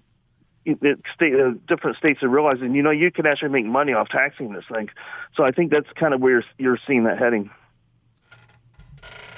So I've been reading a lot about Kliavkoff. It was an out-of-the-box hire. Didn't know much about him until he got hired, as they announced it, to succeed Larry Scott. Was down in Los Angeles last month. We broadcast all day on Pac-12 Media Day. He came on. Seems like a real affable guy who has a good sense of humor and all that stuff. Why do you think that the Pac-12 was interested in him as the commissioner, and what does he bring? Well, he's done some work on the sports side. He was one of the big drivers in helping Las Vegas land some NCAA championship events, including not a Final Four, but a men's basketball regional and a Frozen Four hockey version of the Final Four. So he was pretty big behind that. MGM, of course, is a huge property. He sees it he's handled not only the sports side, he's handled the entertainment side, and he understands the importance of selling things to fans, to spectators. So I think the Pac-12, especially when you look at the TV deal and how they really need to get that going, make the Pac-12 more visible. I think he probably brought some ideas to them that showed he can get it done. So. It was, it's definitely an out-of-the-box hire. I don't know this hire gets made 10 years ago, maybe not even 5 years ago, but I think that where the Pac-12 is now, and where you also see, as we talked about the legalized sports betting and his background there, I think the timing was just right for him. Mark Anderson joined us, sports reporter for the Las Vegas Review-Journal, has a long interview. You can find it online and read it with the Pac-12's new commissioner. And I thought one thing Kliavkoff kind of hinted at was that the league gets well compensated for playing in that fourth TV window, that late-night game that is 8:30 Mountain Time and causes fans here to grind their teeth. Right. But he also made the point, while it's really valuable to the networks because they're the only Power 5 league that can play in that window, it costs them when it comes to Heisman Trophy. It costs them when it comes to perception, because by halftime, it is midnight on the East Coast, and only the really hardcores are hanging in there. So he definitely is signaling that he wants some guaranteed earlier time slots. CBS has just lost the SEC. Whether they get the deal or not, will it force Fox or ESPN to guarantee them some earlier time slots, or might they send part of the package to CBS so that they're guaranteed something while the rest of the country's awake? Yeah, and I think my suspicion is what's going to happen. They'll probably still have games in that time slot because that is such a wide open window in the West Coast, and you're right. You're cutting out the East Coast audience, but your primary target really is the West Coast. And there are people who still want to see games at that time. So I still think that's probably going to happen. But what's my suspicion is you're going to see more of a push for earlier games, where maybe teams don't play a limited number of games at night, and they'll play more games earlier so they can get that exposure. So that's probably what they're aiming for, some sort of in between where you get both. Where you can still get the more heavier money for the night games, but not so much that you're hurting yourself in the long run. I'm wondering what the hardcore Vegas people, the ones who have ties to UNLV, the Tina Kunze Murphys of the world, think of the Pac-12 coming into a town, coming into Vegas and establishing a presence, because we know they're going to have the Pac-12 basketball, Pac-12 title football, the bowl game is going to be involving Pac-12 teams, maybe at the expense of overshadowing UNLV, I guess to say. How is that perceived in the Vegas area? I mean, UNLV, frankly, has really dropped down, not just because of the Pac-12, but the Raiders and the Golden Knights. And now if you get another pro sports team or two, it's going to be even more. I mean, UNLV is, it's really sad to say, but it's quickly becoming an afterthought. And when you have a football team that's 0-6 last season, and a basketball team that hasn't made the NCAA tournament, and I want to say 2013 or 2014, something like that, they're not doing anything on their end to get attention. And if they were good, I think you'd have much more interest. But that's just the reality of UNLV right now. And the Pac-12 is here. They don't need UNLV. I know that a lot of UNLV fans are really hoping the Pac-12 will invite them one day. I don't really see why the Pac-12 needs to invite UNLV, because the Pac-12 is already in the Las Vegas market. So they're here without needing the team to be here. Well, one day you can have Ed Graney write a big series on this. He knows how San Diego State got overshadowed by the Chargers and the Padres, and it sounds like it's the same thing that's happening to UNLV. Yeah, no, that's absolutely, and that's a good point about Ed. You're right. He went to San Diego State, so he knows. He knows it's a very similar deal there, but the difference of San Diego State, now one thing, they've got one less market with the Chargers out of there, right, but also their basketball team has been so good. And so, it's become a national power consistently. And so they do get a lot of attention. And even the football team, has been consistently good for a long time. So it's not quite apples to apples, but it's, but that's what you have. I mean, you probably in Salt Lake somewhere with the Jazz, right? It's that BYU and Utah have such strong bases that they're always going to draw a lot of crowds. So we got a new coach in Vegas, and they're going to play some games, if not all, in the new stadium. That's not going to generate any buzz. Yeah, they're all games at the Allegiant Stadium. So they got to start winning. That's if they want to get any attention from fans or media, they got to start winning. I mean, it's like I say, it's that simple. Obviously, it's not simple when you're talking about UNLV football. But that's what they got to do. They got to start winning, and that's the only thing that's going to get people interested. Until that happens, if that ever happens, they're just going to sort of be there. Yeah, the history of college teams playing in NFL stadiums is not good. There's a couple success stories, but there's a lot of them that are not good. So now you've got one, and everyone's driven down the freeway and seen it. You've got one domed professional stadium, and now we hear the talk from the A's. Is there the money and the interest in Vegas to build another dome stadium? Well, I'm really skeptical on that. There's still a lot of controversy about how much money public money the Raiders got to build Allegiant Stadium. People still aren't, even though most of it comes from really pretty much all of it comes from tourism. People aren't crazy about that kind of money being put into a stadium. So there's really little appetite to do it again. And then you throw a pandemic on top of it. I just don't see. I don't know where the A's will get the money from. I really don't. And so if you notice, they restarted talks with the city of Oakland about 2 or 3 weeks ago. I think that's probably why, is because they realize that their best situation still might be in the Bay Area as far as getting financial help. But they are scheduled to come back down here, so we'll see. Maybe they can be creative and work something out where they can get something built. I just don't know how much public money they're going to, if any, they'll be able to get for it. Speaking of that pandemic, how much is Vegas back open? Oh, it's fully open. They've reinstituted some restrictions recently with the surge. By you have to have mask indoors, and now you have different properties. I think MGM recently announced that all new employees and all management have to be vaccinated. So you're having things like that happen. But as far as people wanting to come here and visit, there's really very little change. So, poker and, keep the poker face and all that. Are people playing poker masked up? I mean, what's going on? How does that work? I think, I think they have to. I mean, when they made the mask optional, of course, that really meant that people weren't going to wear them.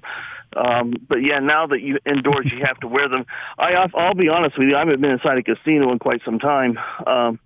So I don't know how strict they're being as far as enforcing that. It may depend on the casinos and all that. I mean, that's really hard to enforce. I mean, you've got thousands of people in there. It's hard to go enforce everyone that wears one, but maybe they are. But I couldn't tell you. You gonna cover Arizona BYU? I don't think I'm covering. I'm sure we'll have someone there, but I don't believe I'll be there that night. How's the stadium look from the inside? It's interesting. It's got the interesting lighting. The green grass really pops. So it's really nice. I've heard. I haven't been to other NFL stadiums very much, but I heard, I guess Minnesota's probably like and SoFi Stadium in LA are like the gold standards, and I guess this is like just like a run below from what I'm hearing. So how many more early season college football games are getting scheduled into Las Vegas? Is Arizona and BYU the start of a trend, or is it going to be kind of a rare thing? No, they want to make that a pretty regular thing. Sort of make this something they do probably annually. Get two main teams in here, and because let's be honest with you, this game's going to draw more than your average UNLV game. So I think you're going to, if they can make it work every year, I think they'll do that. Even look what they've done with basketball. They've had marquee basketball matchups in here every early season. It's obviously harder to do with football, but that's what they want to do in both sports. They want to have top programs in both sports here every year. Well, PK would love to see you at that Arizona BYU game just to hear you say, so that's what this place looks like full. Yeah. I don't know if you remember it, but I do remember that. Yeah, it was the Las Vegas Bowl. Yeah, but that's what it took to fill up Amboy Stadium. It was I don't remember which Las Vegas. BYU played in 13 straight Las Vegas. Yeah, I think it was the first one, and you said it in a quiet moment. And there was a bunch of out-of-towners like me who laughed, and there was a bunch of Vegas people who kind of silently laughed. Right. Yeah, I do remember. Yeah, that was the game that saved the Las Vegas Bowl. Exactly. I mean, if you remember, Las Vegas Bowl was really, there was. In fact, I even written about it. There were real questions about whether it was going to survive, and BYU saved the Las Vegas Bowl, and I know Tina Kunze-Murphy got a lot of credit, and she probably deserved a lot, but if BYU doesn't come in that year, right. I'm not sure the game's still being played. Yeah. I remember watching a Utah State Ball State Las Vegas Bowl. Ball State brought 12 people. I think Utah State brought about 5,000. And tonight's attendance is 5,028. And I watched San Diego State, North Carolina, which was played in like 60-mile-an-hour winds. Both punters had like 0-yard punts. My dad was at the game and said that keeping the sand out of his hot chocolate was like the big challenge. He and my grandfather were there, and they said they were just holding on, man. He said, I just need to make it back to the bus. Man, this is brutal. So it's definitely a different era for the Las Vegas Bowl, that's for sure. Oh, it is. I mean, now you got the number 3 Pac-12 team, I think, or number 2. I think it's 3 because I think they're trying to avoid bringing a team back that's been in the title game. Okay, yeah, and then against either SEC or Big Ten each year. So that's it's a different era. Before this game's come. Yeah, it's a different era. Yeah. All right. Well, Mark, we appreciate a few minutes. Thanks for joining us and talking all things Las Vegas. It's like a home away for home from Utah sports fans. It really doesn't matter. BYU fans, Utah fans. I think all Jazz fans agree. We're happy you're keeping your grubby hands off the Jazz, though. That was a dark era in the 80s, but that's gone now. Yeah, that was definitely on Salt Lake's team now. So I think we're getting the NBA team maybe sooner than later. Who knows? But it won't be the Jazz. Yeah. All right. Thanks, Mark. Mark Anderson. Thanks for having me on. Good talking to you guys. Yep. Sports reporter for Las Vegas Review-Journal. Join us right here on 97.5 and 1280 The Zone. Now let's get this party started. This is Hans Olsen and Scotty G on the Zone Sports Network.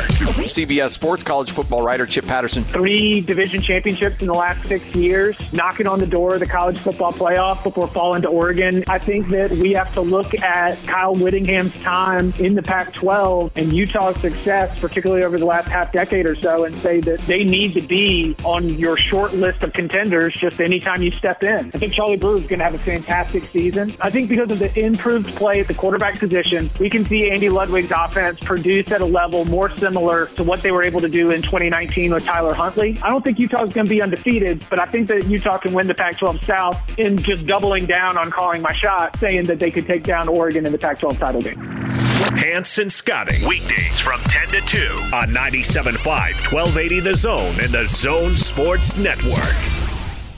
Back to throw is Wilson. Well protected. Floats one up the seam at the goal line. Croft makes the catch. Turns. End zone. Touchdown. Tyler Croft from Zach Wilson. Play action. Bootleg out to the left. Zach Wilson flips it left. Tyler Croft makes the catch. Left sideline 10. He's at the 5. Front left pylon. Powers his way into the end zone. There's a Jet touchdown. Time to get you up to speed on everything you missed in this show. Zach Wilson had a game, 9 of 11, 128 yards, 2 touchdowns as the Jets beat Green Bay 23-14. It is preseason. How many second and third stringers is he facing? How many exotic blitzes is he going to see in the regular season that he's not seeing now? All kinds of questions there. But all you can do is look good right now, and he looks good right now. Don't talk to me. Herm is on making his first appearance down in Phoenix radio station right now. PK's listening on his phone. He's literally talking into a mic with a phone. If you have a plan that can't be changed, it's a bad plan. Thanks. The guy's just a genius at this stuff. It's hard. Did you when you were interviewing him at a Pac-12 Media Day? Talk a little lower. When you were interviewing him at Pac-12 Media Day, I just go to my golf voice. Bob Casper is at the 17th green. Brian Taylor's at the 16th green. Right now, let's go to PK at the 14th tee. I can't hear Patrick? They're talking about distractions, and he's trying to deflect. Yeah. Oh, the announcer, the ex-jock who played in the NFL doesn't think the players are going to be affected. Sweet. Nice. Talk among yourselves. I'm not saying football right now. Always Something University. How did I not know that? You said that's been out there for a long time for ASU. We've been sitting in here just blathering on about sports and commercial breaks for almost 20 years. I thought you would have told me that. I would have. I mean, I like that. It's a little something. It's a shot. Always Something University. Well, because I don't think that they've had a level of expectation that they had this year in a long time. So there was no need. If you're expected to go 6 and 6, 7 and 5, you don't bring out Always Something University. Right. Right. Right. I mean, that's basically. But it's been long enough now. I mean, I can remember being a kid, and I must have been in elementary school because we hadn't moved yet. And this neighbor was just going nuts about San Diego State's going to play Arizona State in the Fiesta Bowl, and I can remember thinking, "What? San Diego State doesn't go to bowl games?" And in that era, they didn't. There weren't nearly as many. And your Sun Devils were in the middle of their Frank Kush run, and ASU has been talked about as a sleeping giant since then. And there have been 2 glorious Rose Bowls. But there's never been a run. No, there's been no sustaining. There's no been run. And even I've gotten tired of the sleeping giant talk. Like, obviously, there's some flaw in the equation that people aren't accounting for because it would have happened. Too many people have had a shot at this. And I think it comes down to what you say. Certainly it does now. This heat is just overwhelming people. And kids don't want to stay at home. And it's 116 degrees. Hey, let's go work out. No. Let's go pass out. I mean, we're literally, this is like legitimate health concerns at this point. Get in the car and go to San Diego. Yeah, right? This is what they do in troves. So, yeah, Jake Scott would say, I don't understand why they don't win more. No, it's clear now. I would say, no, you're right. You don't understand. Right, I get it. So stop saying you don't understand. You've got players talking about it on the air. Yeah. In a tone that's like, yeah, absolutely. Of course. When I'm adamant about something, it's usually I have a level of background and backing and other people have backed you up. Yeah, yes. So you and Gordon both pop off a lot, but you and Gordon both talk to a lot more people. When I started doing the show with Gordon a long time ago, before he wrote a column, I was surprised how many calls he made. And sometimes I'd be sitting right there while he'd be making them. People would be telling him stuff. Oh, yeah. And he, like you, he'd tell me, I'll tell you this, but you can't repeat it. Well, I want to know the good stuff, so I don't repeat it. Like, I already got blowback on saying that somebody told me the NFL said BYU looks like they have the most NFL parts, whether they are or not. It's a second to ASU, and the guy's already getting at me that, blah, blah, blah, blah. It was what was told to me, man. What can I tell you? Right. If you don't want to believe it, don't believe it. And the thing, when I hear that, if you want to dismiss it, don't dismiss it because PK's not making it up. Right. I have zero doubt about that. Literally what was said to me. However, it's one scout. Scouts miss on stuff all the time. And it's just this year. But the other thing is, and this is hard because it hasn't been like this in a long time, but going forward, if we see, I don't know what year, everyone will draw another, 5, 10, 15 BYU players drafted in the next 2, 3, 4 years, whatever it is. Well, then we'll know they're saying that kind of stuff because it's literally changed. I think it's on the way to changing. I'm comfortable saying that.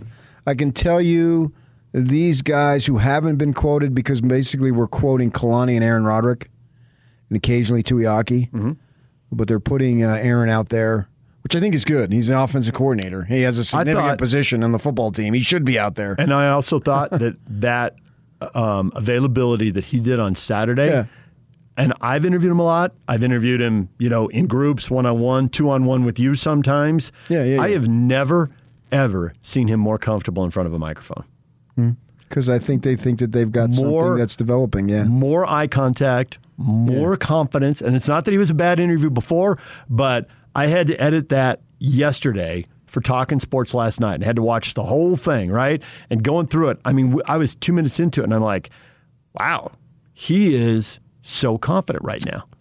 Well, I thought individually in himself and in his work, and but his also authority. in the team as a group. And I felt both those things watching it, and I never wavered as I kept watching him. It didn't waver in him, so it didn't waver in me.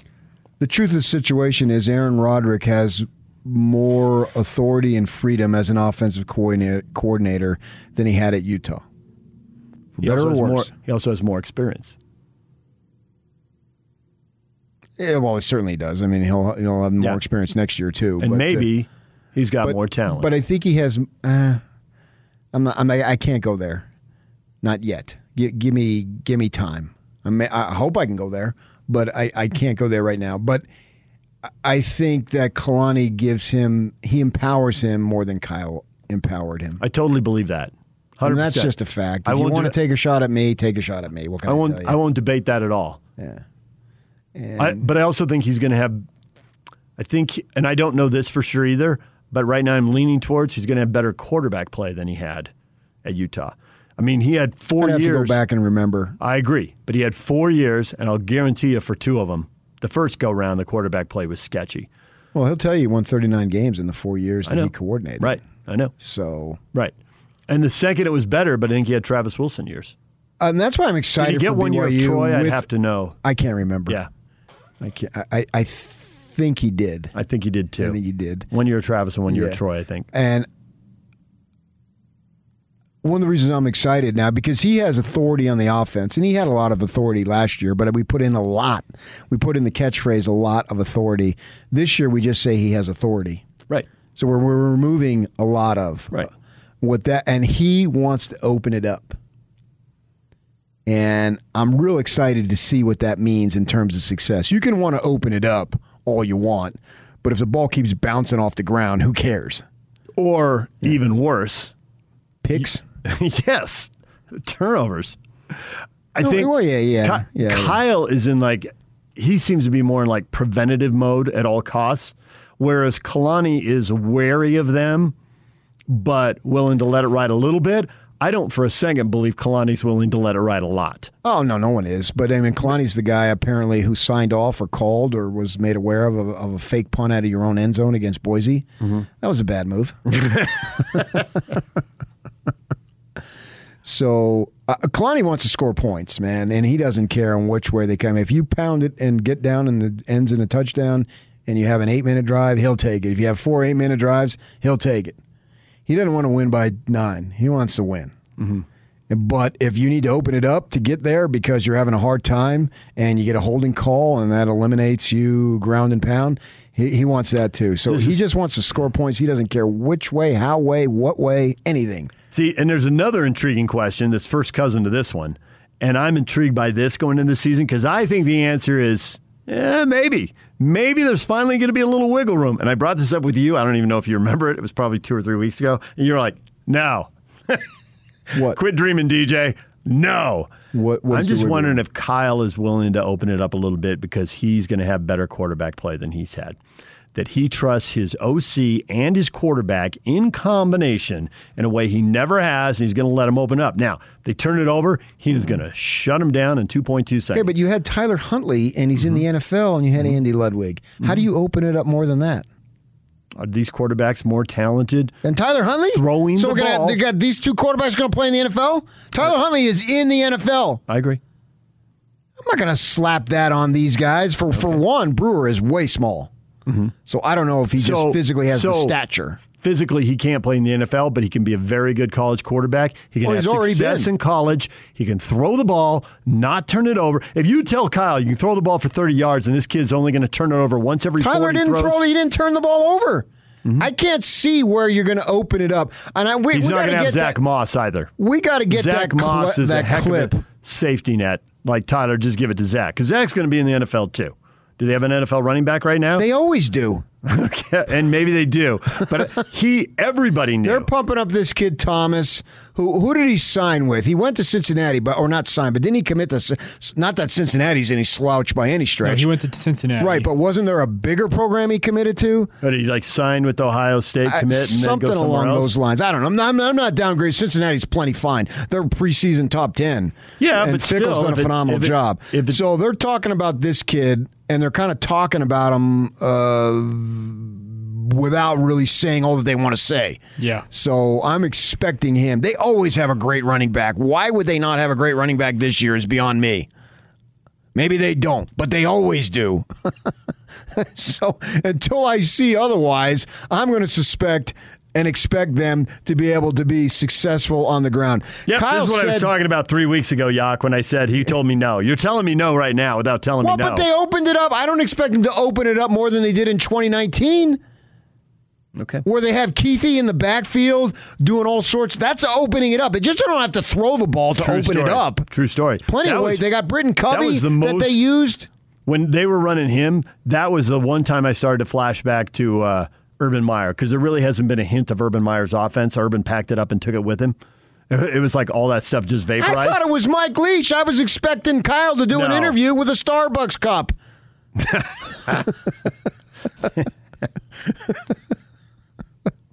He's opening it up.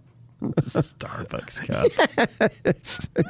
You would get a snort out of Kyle with that. Maybe not a full-blown laugh, but at least a snort. Anytime, around Pac-12 media, it seemed like Leach was always carrying around a cup of coffee.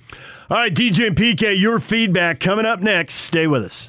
And it's all over almost here. Don't go nowhere. Feedback of the day is brought to you by Ocher Mountain Pharmacy. Quit spending time sorting pills. Call Ocher Mountain Pharmacy today and have them sort and deliver your custom prescription blister packs free of charge.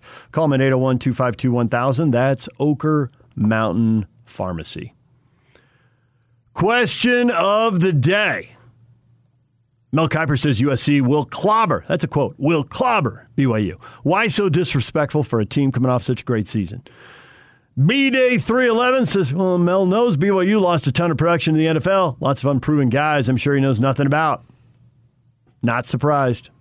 Clobber? I think there's some level of disrespect towards the program. I would be careful what Mel doesn't know anything about. I remember when Liz Abel, who was a longtime sports information director at the University of Utah, took over football, and there were, 2, 3, or 4 of us standing on the sideline, and somehow Mel Kiper came up, and she pivoted and said to all of us, he does his homework. I'm surprised at the amount of calls he puts into, and this is Utah in the, I don't even know if it was Mountain West. It might have been the WAC days.